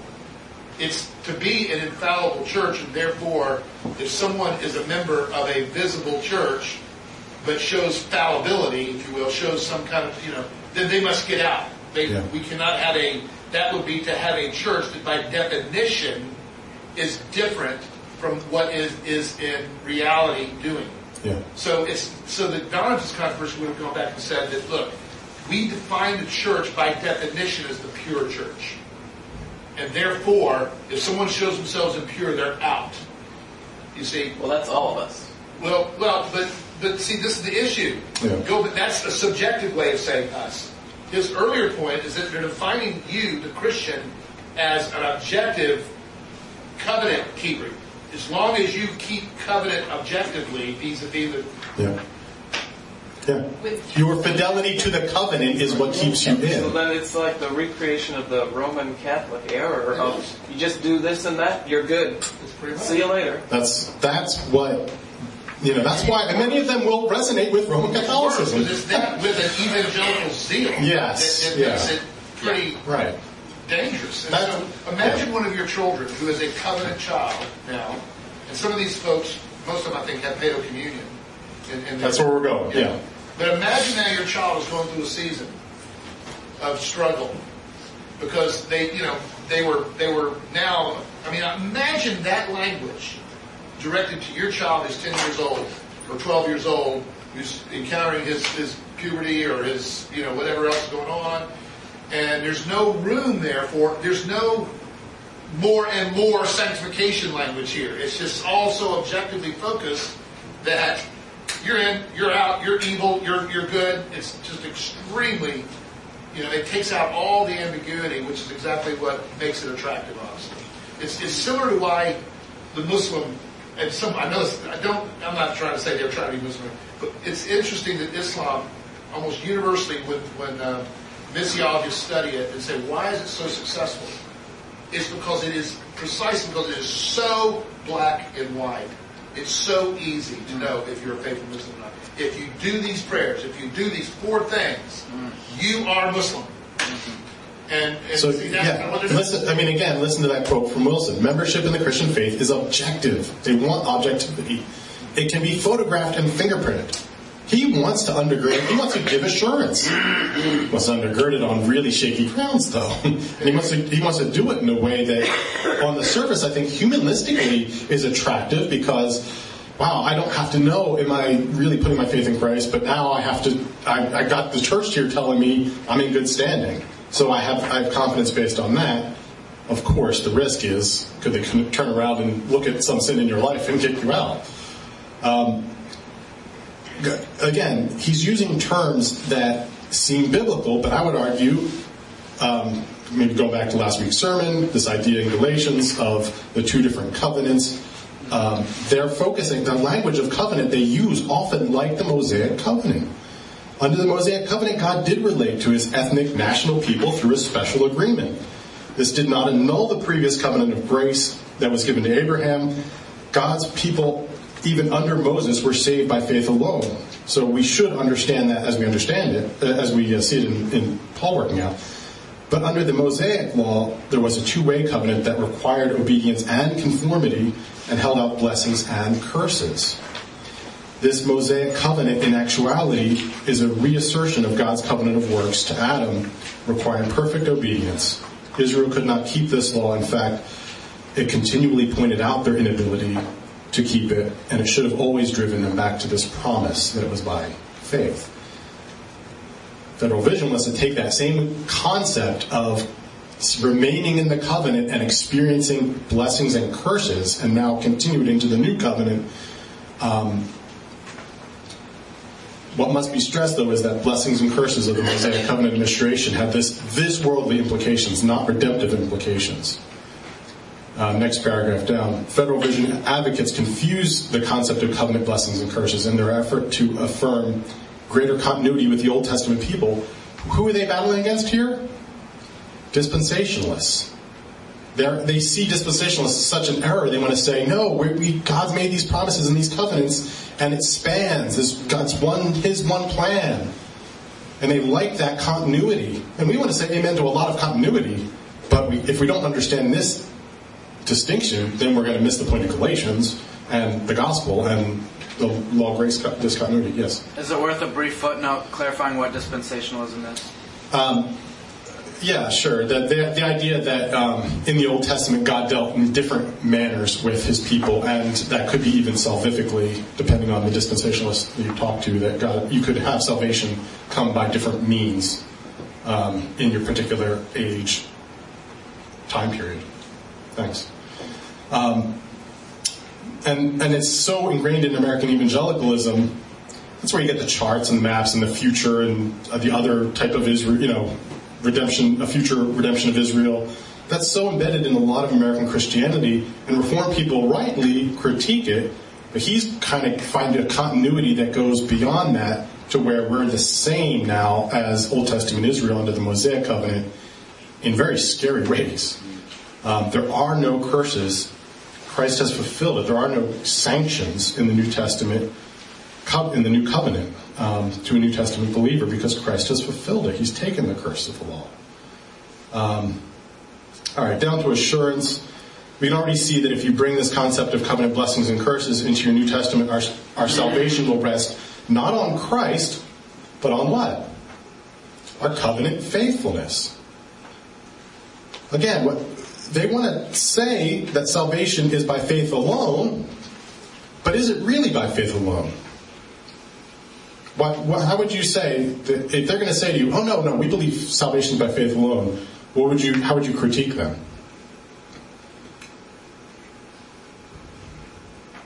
That's different than objective. Okay. They want to say, "No, you're saved by faith. You get in by faith." You get out by accident.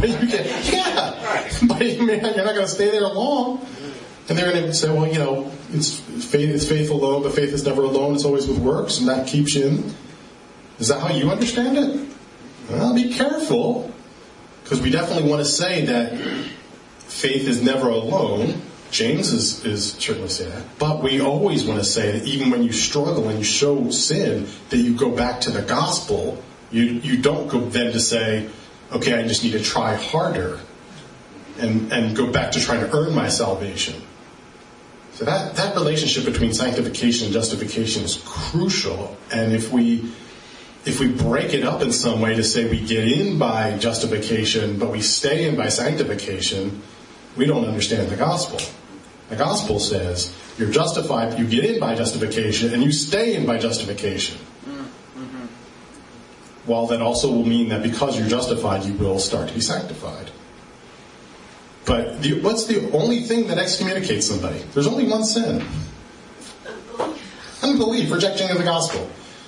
You can do a lot of stuff, but if you don't repent, if there's no repentance, then, if there's repentance on anything, even the extreme things, then there's always a way back in through the gospel. Did Ed Wilson consider himself a reformed? Yeah. And there are people in our denomination who gravitate towards this type. And like I said, there's some diversity in that, but these are all people who want to use Calvin, who want to use who want to use the things that we've been talking about here to say real presence. And again, I want to say there's a lot that's right here of saying, let's look at baptism as entrance. Let's look at God, these means of grace. Let's see a high view of the church.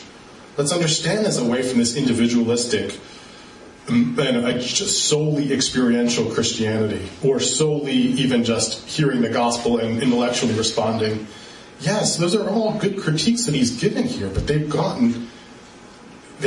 so gotten the structure, and what is missing? Conversion. There's no sense in which it's all mechanical. There's no sense in which conversion can happen at all. That comes with the very name, if you stop and think about it. Federal vision defines us corporately and how we relate to the corporate covenantal context. So the individual gets quickly lost here in accepting these exceptions when you do something that sins against this covenant in some certain way. But the interesting thing with this is with the Paedo communion attached to it. You're saved by grace through faith alone, but of course but like you said, there's no conversion. Therefore, faith is defined simply as partaking, whether you had a personal experience of conversion or not. Or they couldn't go to Paedo communion. It's a total covenantal, you've lost the temple, if you will, and that whole efficacious stuff. Yeah. So you want to get your kids baptized, right? Your children baptized, get them in the covenant. And then you want to get them the Lord's Supper as soon as possible, because you want to get them in these covenant renewal signs. Because their salvation is defined by their participation in the covenant. So, page 4, covenant children. Now we can see why it's so crucial for Federal Vision children to be quickly confirmed in the faith and admitted to the table. The covenant signs themselves affirm their salvation. Exclusion would be excommunication and loss of salvation. If we say to a covenant child, we don't think you're ready to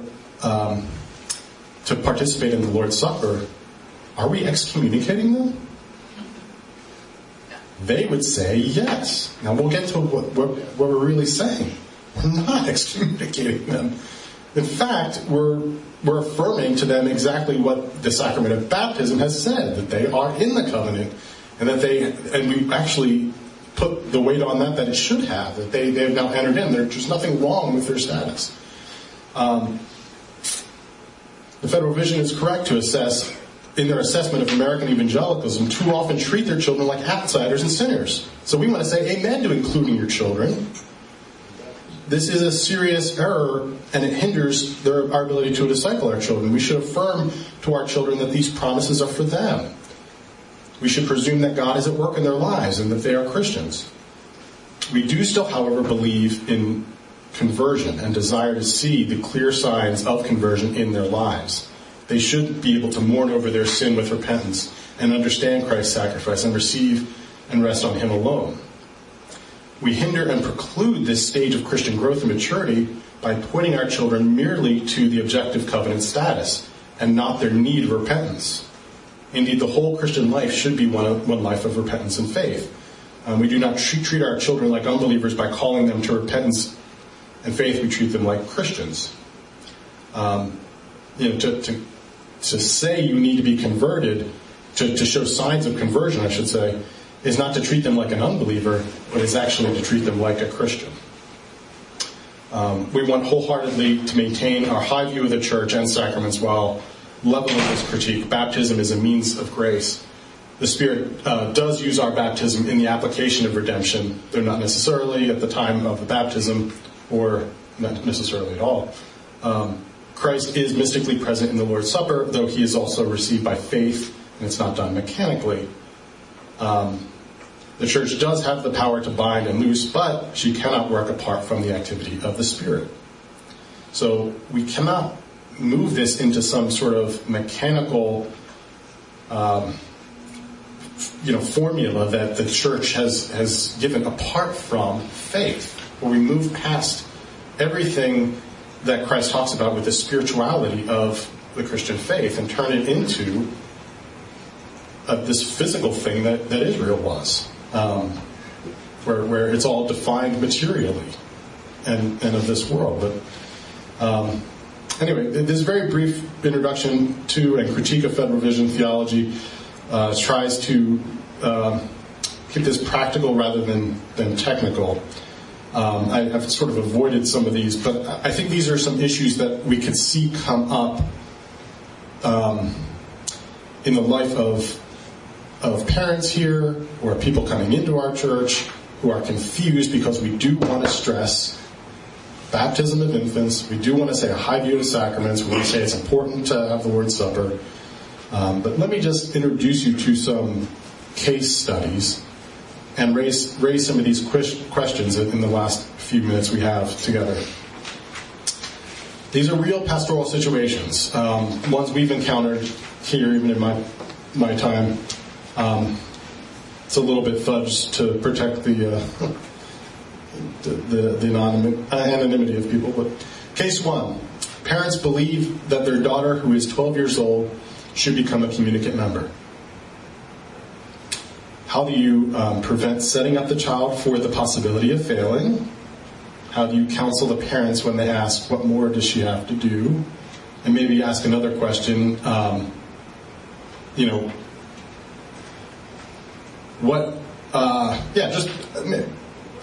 would you approach a parent who desires their child to go through this step? Understanding what we've already said, where there's no age of accountability, there's no figure that Scripture gives, right? What's the counsel you'll give to this parent?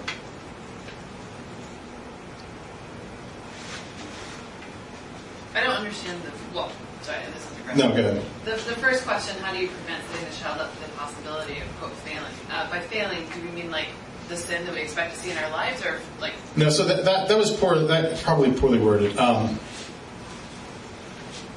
This is a conversation you'll have with the parents who want to bring their children to be examined by the session. Right. Yeah.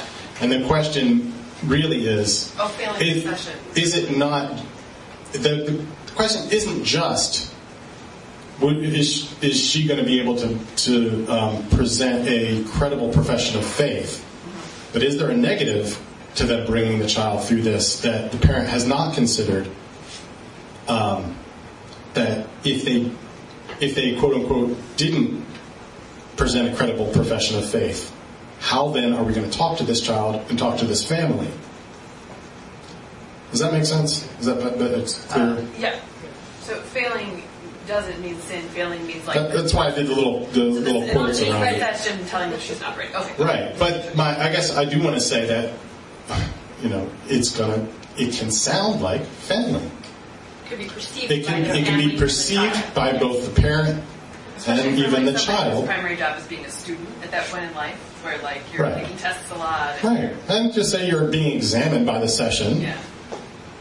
Would you encourage some delays, not calling them delays, but in terms of relationship building, communicance courses, some maturation, discipling, which all take time and also can give you a better understanding outside of the parents' filter.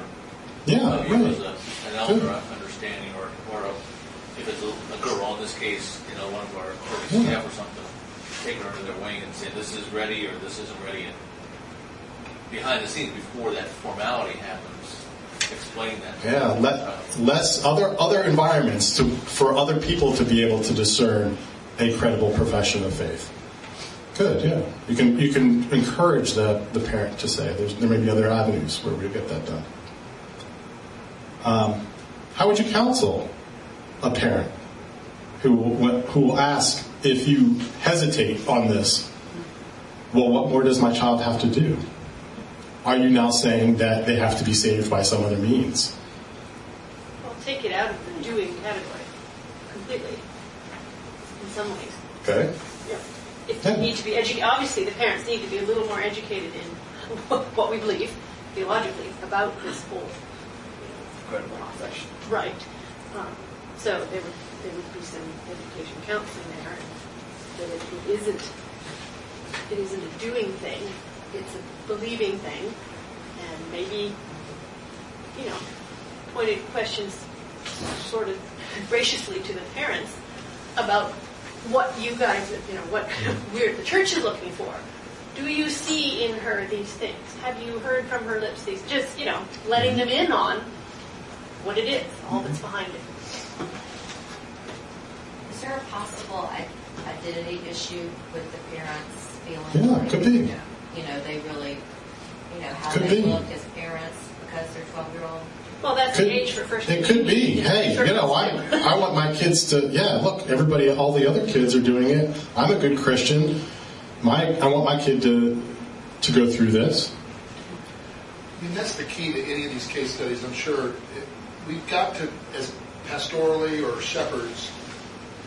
I mean, that's a good question, because we have to talk and listen and ask questions to figure out what really is behind this person wanting this kid to do this. It could be a false understanding of assurance and the need for them to be encouraged that your baptized child is exactly where they're supposed to be in life. There's nothing wrong with this child. Give them the space, give them the time to actually work through the issues and their own personal acceptance of those issues. So in other words, part of it could be this insecurity about their children's salvation. Part of it could be what Lisa just said. I see all the other kids, 12-year-olds doing it. My kid's not. I must not be a good parent. So maybe they're judging themselves and asking, maybe they're not doing a good job. And so we need to sit down and explain to them that their children are not robots, and that every child is unique and different in their own way. So there's a lot of stuff that kind of back to our earlier conversation that requires a lot of listening and interacting and figuring out what's really behind this. So the way you ask the question is fine, but it begs about 10 more questions, which is what I hear people doing, which is good. It's like, well, okay, why do you want them to be baptized at 12? Why 12? All this stuff. And I think what I tried to do when I word this is not presume that the person is not already being able to present a credible profession of faith. They may be able to really articulate it, or they may not. And especially here, it's as someone who's on the session, or as somebody who's WWB, as someone who's encountering this, and you may hear this just as a leader in our church, which you guys are, you might hear a parent grumble to say, oh, I want to bring them, and their perspective on it is the church won't let me. How would you then step in? Hopefully you're not going to be passive and say, oh yeah, that's good. Church tends to wait real late. Yeah, but or these little side comments. That, again, it's not presuming that, but it's helping them to see, okay, is there a spiritual issue here? That what are you looking for in this sacrament, or yourselves, or for your child? What's the end goal for our children? What do we want for them? So again, not presuming anything with the child, but just asking, how do we think about this situation when we encounter parents who may come with different expectations? Case study 2, a child was previously admitted to the table at 8 years old. The family moves to our church, and expects the child's communicant member to transfer. If the child cannot articulate a credible profession of faith, are you in effect excommunicating the child? No. Not if you've explained baptism and the Lord's Supper. They were taking communion. Now you're not letting them take communion, you evil people. But if we didn't view them as communicant in the first place, we're not excommunicating anything. Where do you get off? The other church was doing it fine. They were godly elders in that church, and they went through the whole exam. And they said it's okay. Shouldn't it just transfer over? Well, let's be full exposure here. One of our doctrines is the organic nature of the church. And so this one's particularly difficult because the doctrine, one of the things that it means is that the actions of one church are the actions of all churches.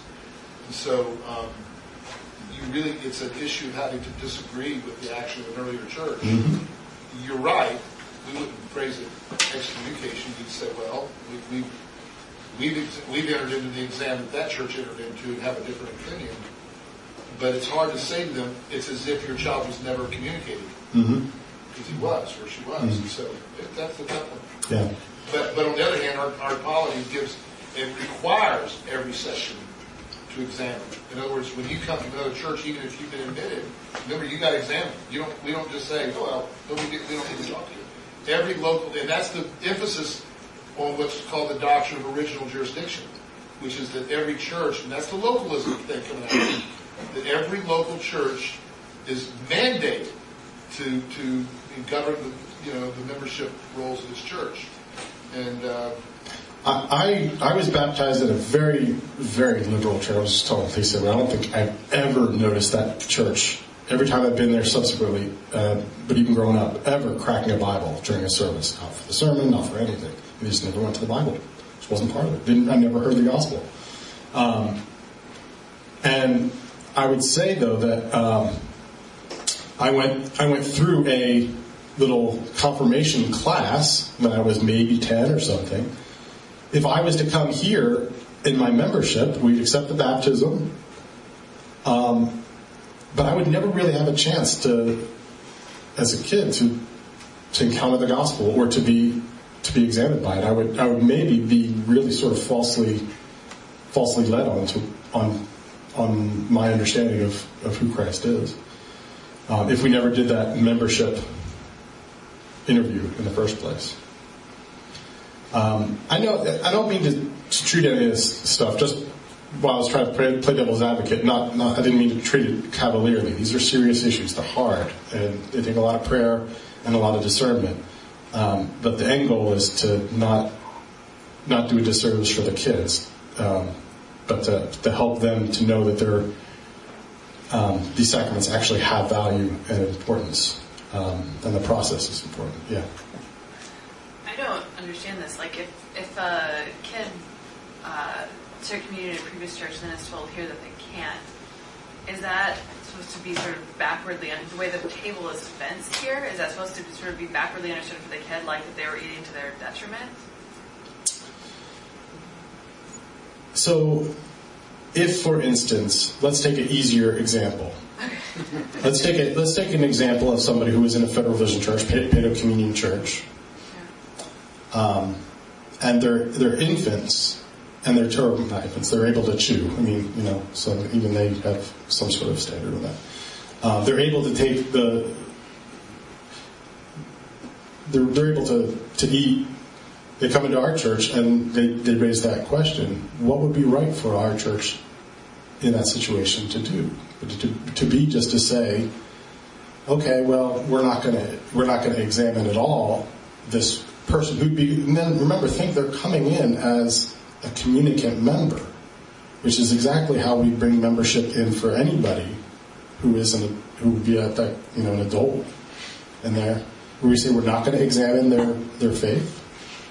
No, we'd say that that's our duty and our responsibility to examine their faith. Now, you got to back off, because the Federal Vision wants to come in there. Remember, in the context here, Federal Vision was to come in there and start saying, you're making these covenantal statements. You are saying they're covenant breakers. And we want to de-escalate some of the rhetoric of this and draw back from the conclusions I think that they're prone to making on saying that visible and invisible are identical and covenant, you're putting things in covenant terms of curses and blessings or being kicked out of the covenant.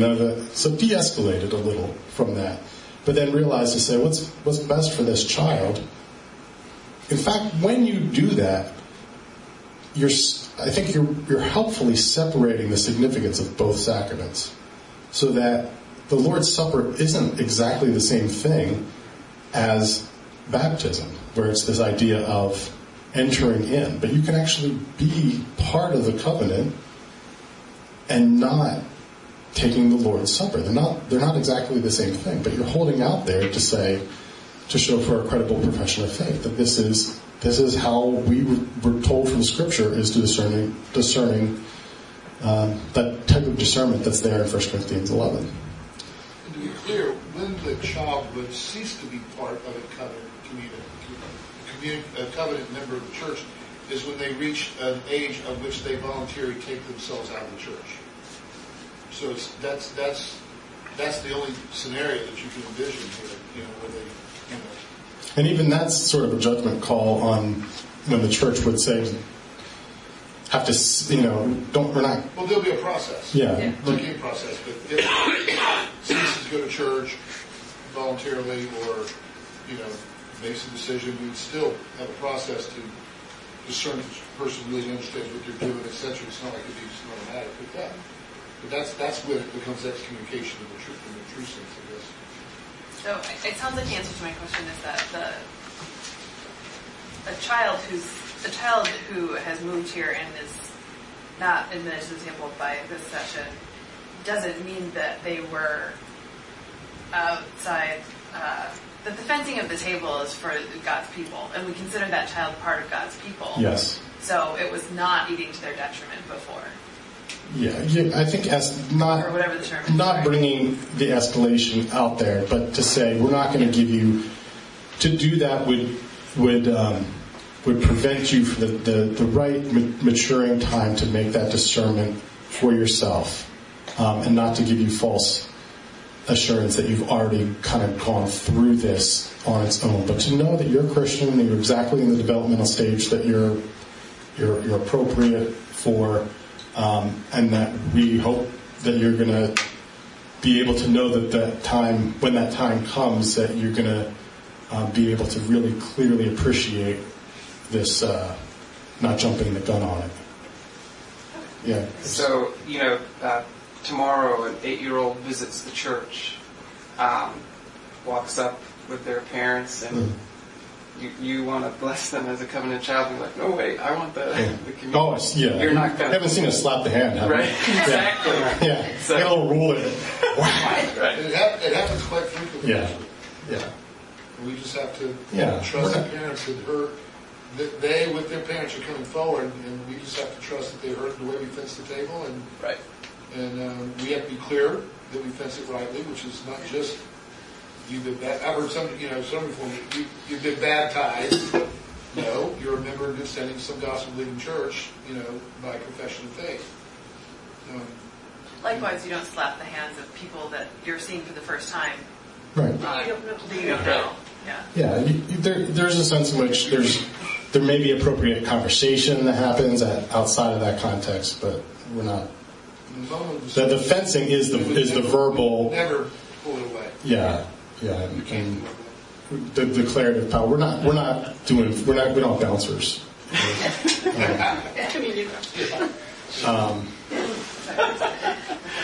It's not one of the roles of the SLBs. Bouncer. The B in SLB is bouncer. WLB does. The WLB is. Case 3. Family appreciates the high spiritual value that we place on Christ's presence in the Lord's Supper. They want to know from you, is my child missing out on something vital to her faith by not partaking? What do you say? Yes and no. I say yes and that's a good thing. I have 3 almost adult children who do not take communion. It's my hope and prayer that they are feeling like they're missing out on something to a certain extent. Mm-hmm. And that it will become more and more real to them, hopefully, and draw them, in one sense. Mm-hmm. Depends on the person and the situation. But it's, again, vital to faith, you'd have to define. Mm-hmm. And so I would say, I agree, that's yes. But then I would say no, because the very fact that it's having that effect upon the children is exactly what the table is meant to do. Right.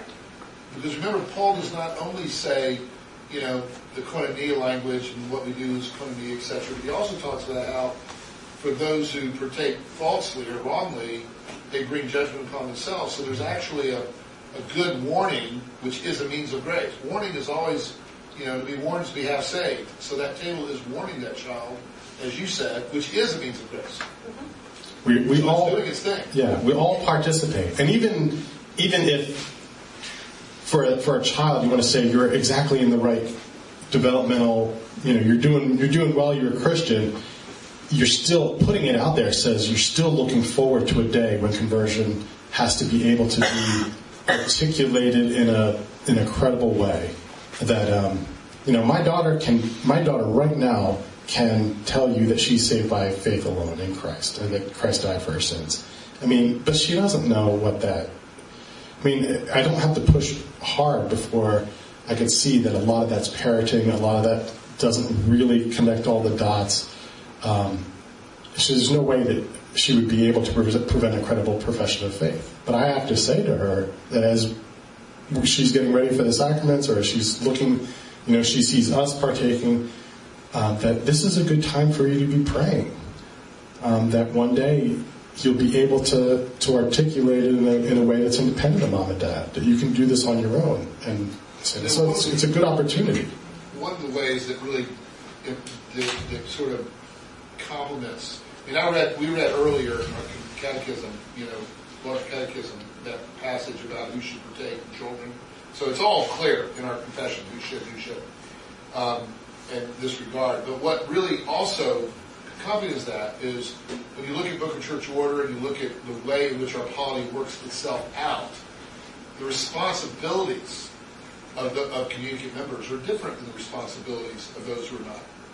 And it includes everything ranging from voting in a congregational meeting to what you can and cannot do in a board. And, there's a whole... It's amazing how clearly the assumption of Westminster was that whoever is doing this, all of these other rights and privileges comes with it. And so it's kind of an interesting thing when those who sort of step back as covenantal people and they have this very paedo-communicant sort of, or hyper-early community membership sort of view. How do you reconcile that with all the expectations that's happening there? In this person, and the things that they're supposed to be doing in the church as community members, which respect, in the language of our confession, discernment, an age of discernment. So I would say that it's very careful how you answer that question. I really appreciate the perspective you had on that, though. Especially if they're saying we love what you've been saying about the sacrament, make sure that you're not saying that. Okay, now they're not outsiders of the service. We don't ask them to leave and just some traditions have done that in the past, but we want to say that God's at work here totally for everybody, and just as the word has an effect on even those who reject it, they're still in effect.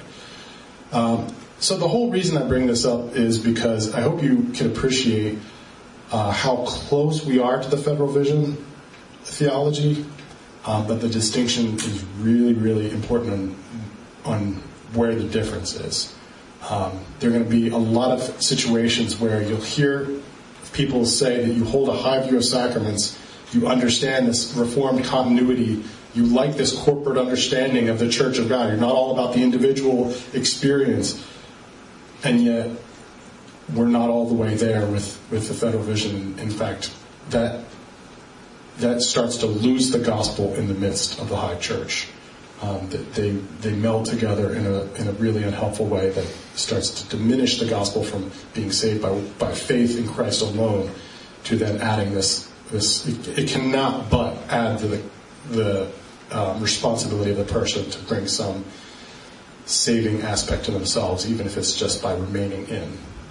So, what do you mean by high church? So, a high view of the church, that it has significance and value, rather than a low view of the church that would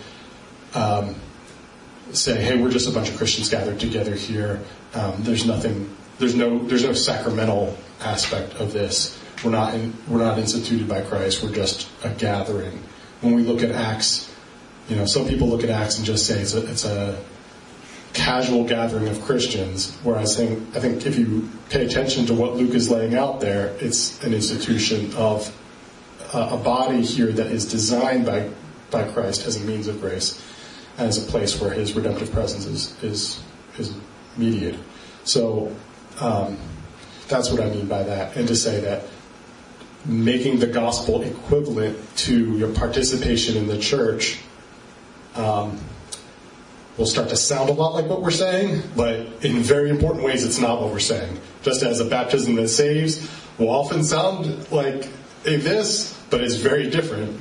Not necessarily immediately is essential, or else you're gonna be confused to say, "Oh, you've entered, you're saved now by faith, by your baptism," and then you can sort of be kicked out of it. But not. Another way to say it simply is the church is an essential element of the gospel. That's how I view the church. The church, as built upon the foundation of the apostles, Christ the cornerstone, is an essential element of the gospel. Therefore, we believe in ecclesial baptism. Ecclesial conversion. Someone can say, "Well, how does somebody convert it?" Low church says, "Pray a sinner's prayer." High church says, "Pray a sinner's prayer to be baptized and admitted to the Lord's table by the church." You see, that's and a mechanical view would say, "Be baptized."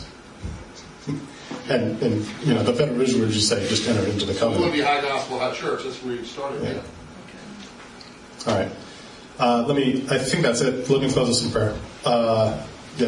Okay. Father, we do thank you for everything that you've instituted to redeem us and to give us assurance of our salvation. Thank you for the many who we stand on the shoulders of, who have worked these throughout through local controversies and heresies, and so much wisdom you've given by your word and the Spirit. Thank you for the call to worship tomorrow, and I pray that you might strengthen us in our faith through it and the means of grace. We pray this all in Christ's name. Amen.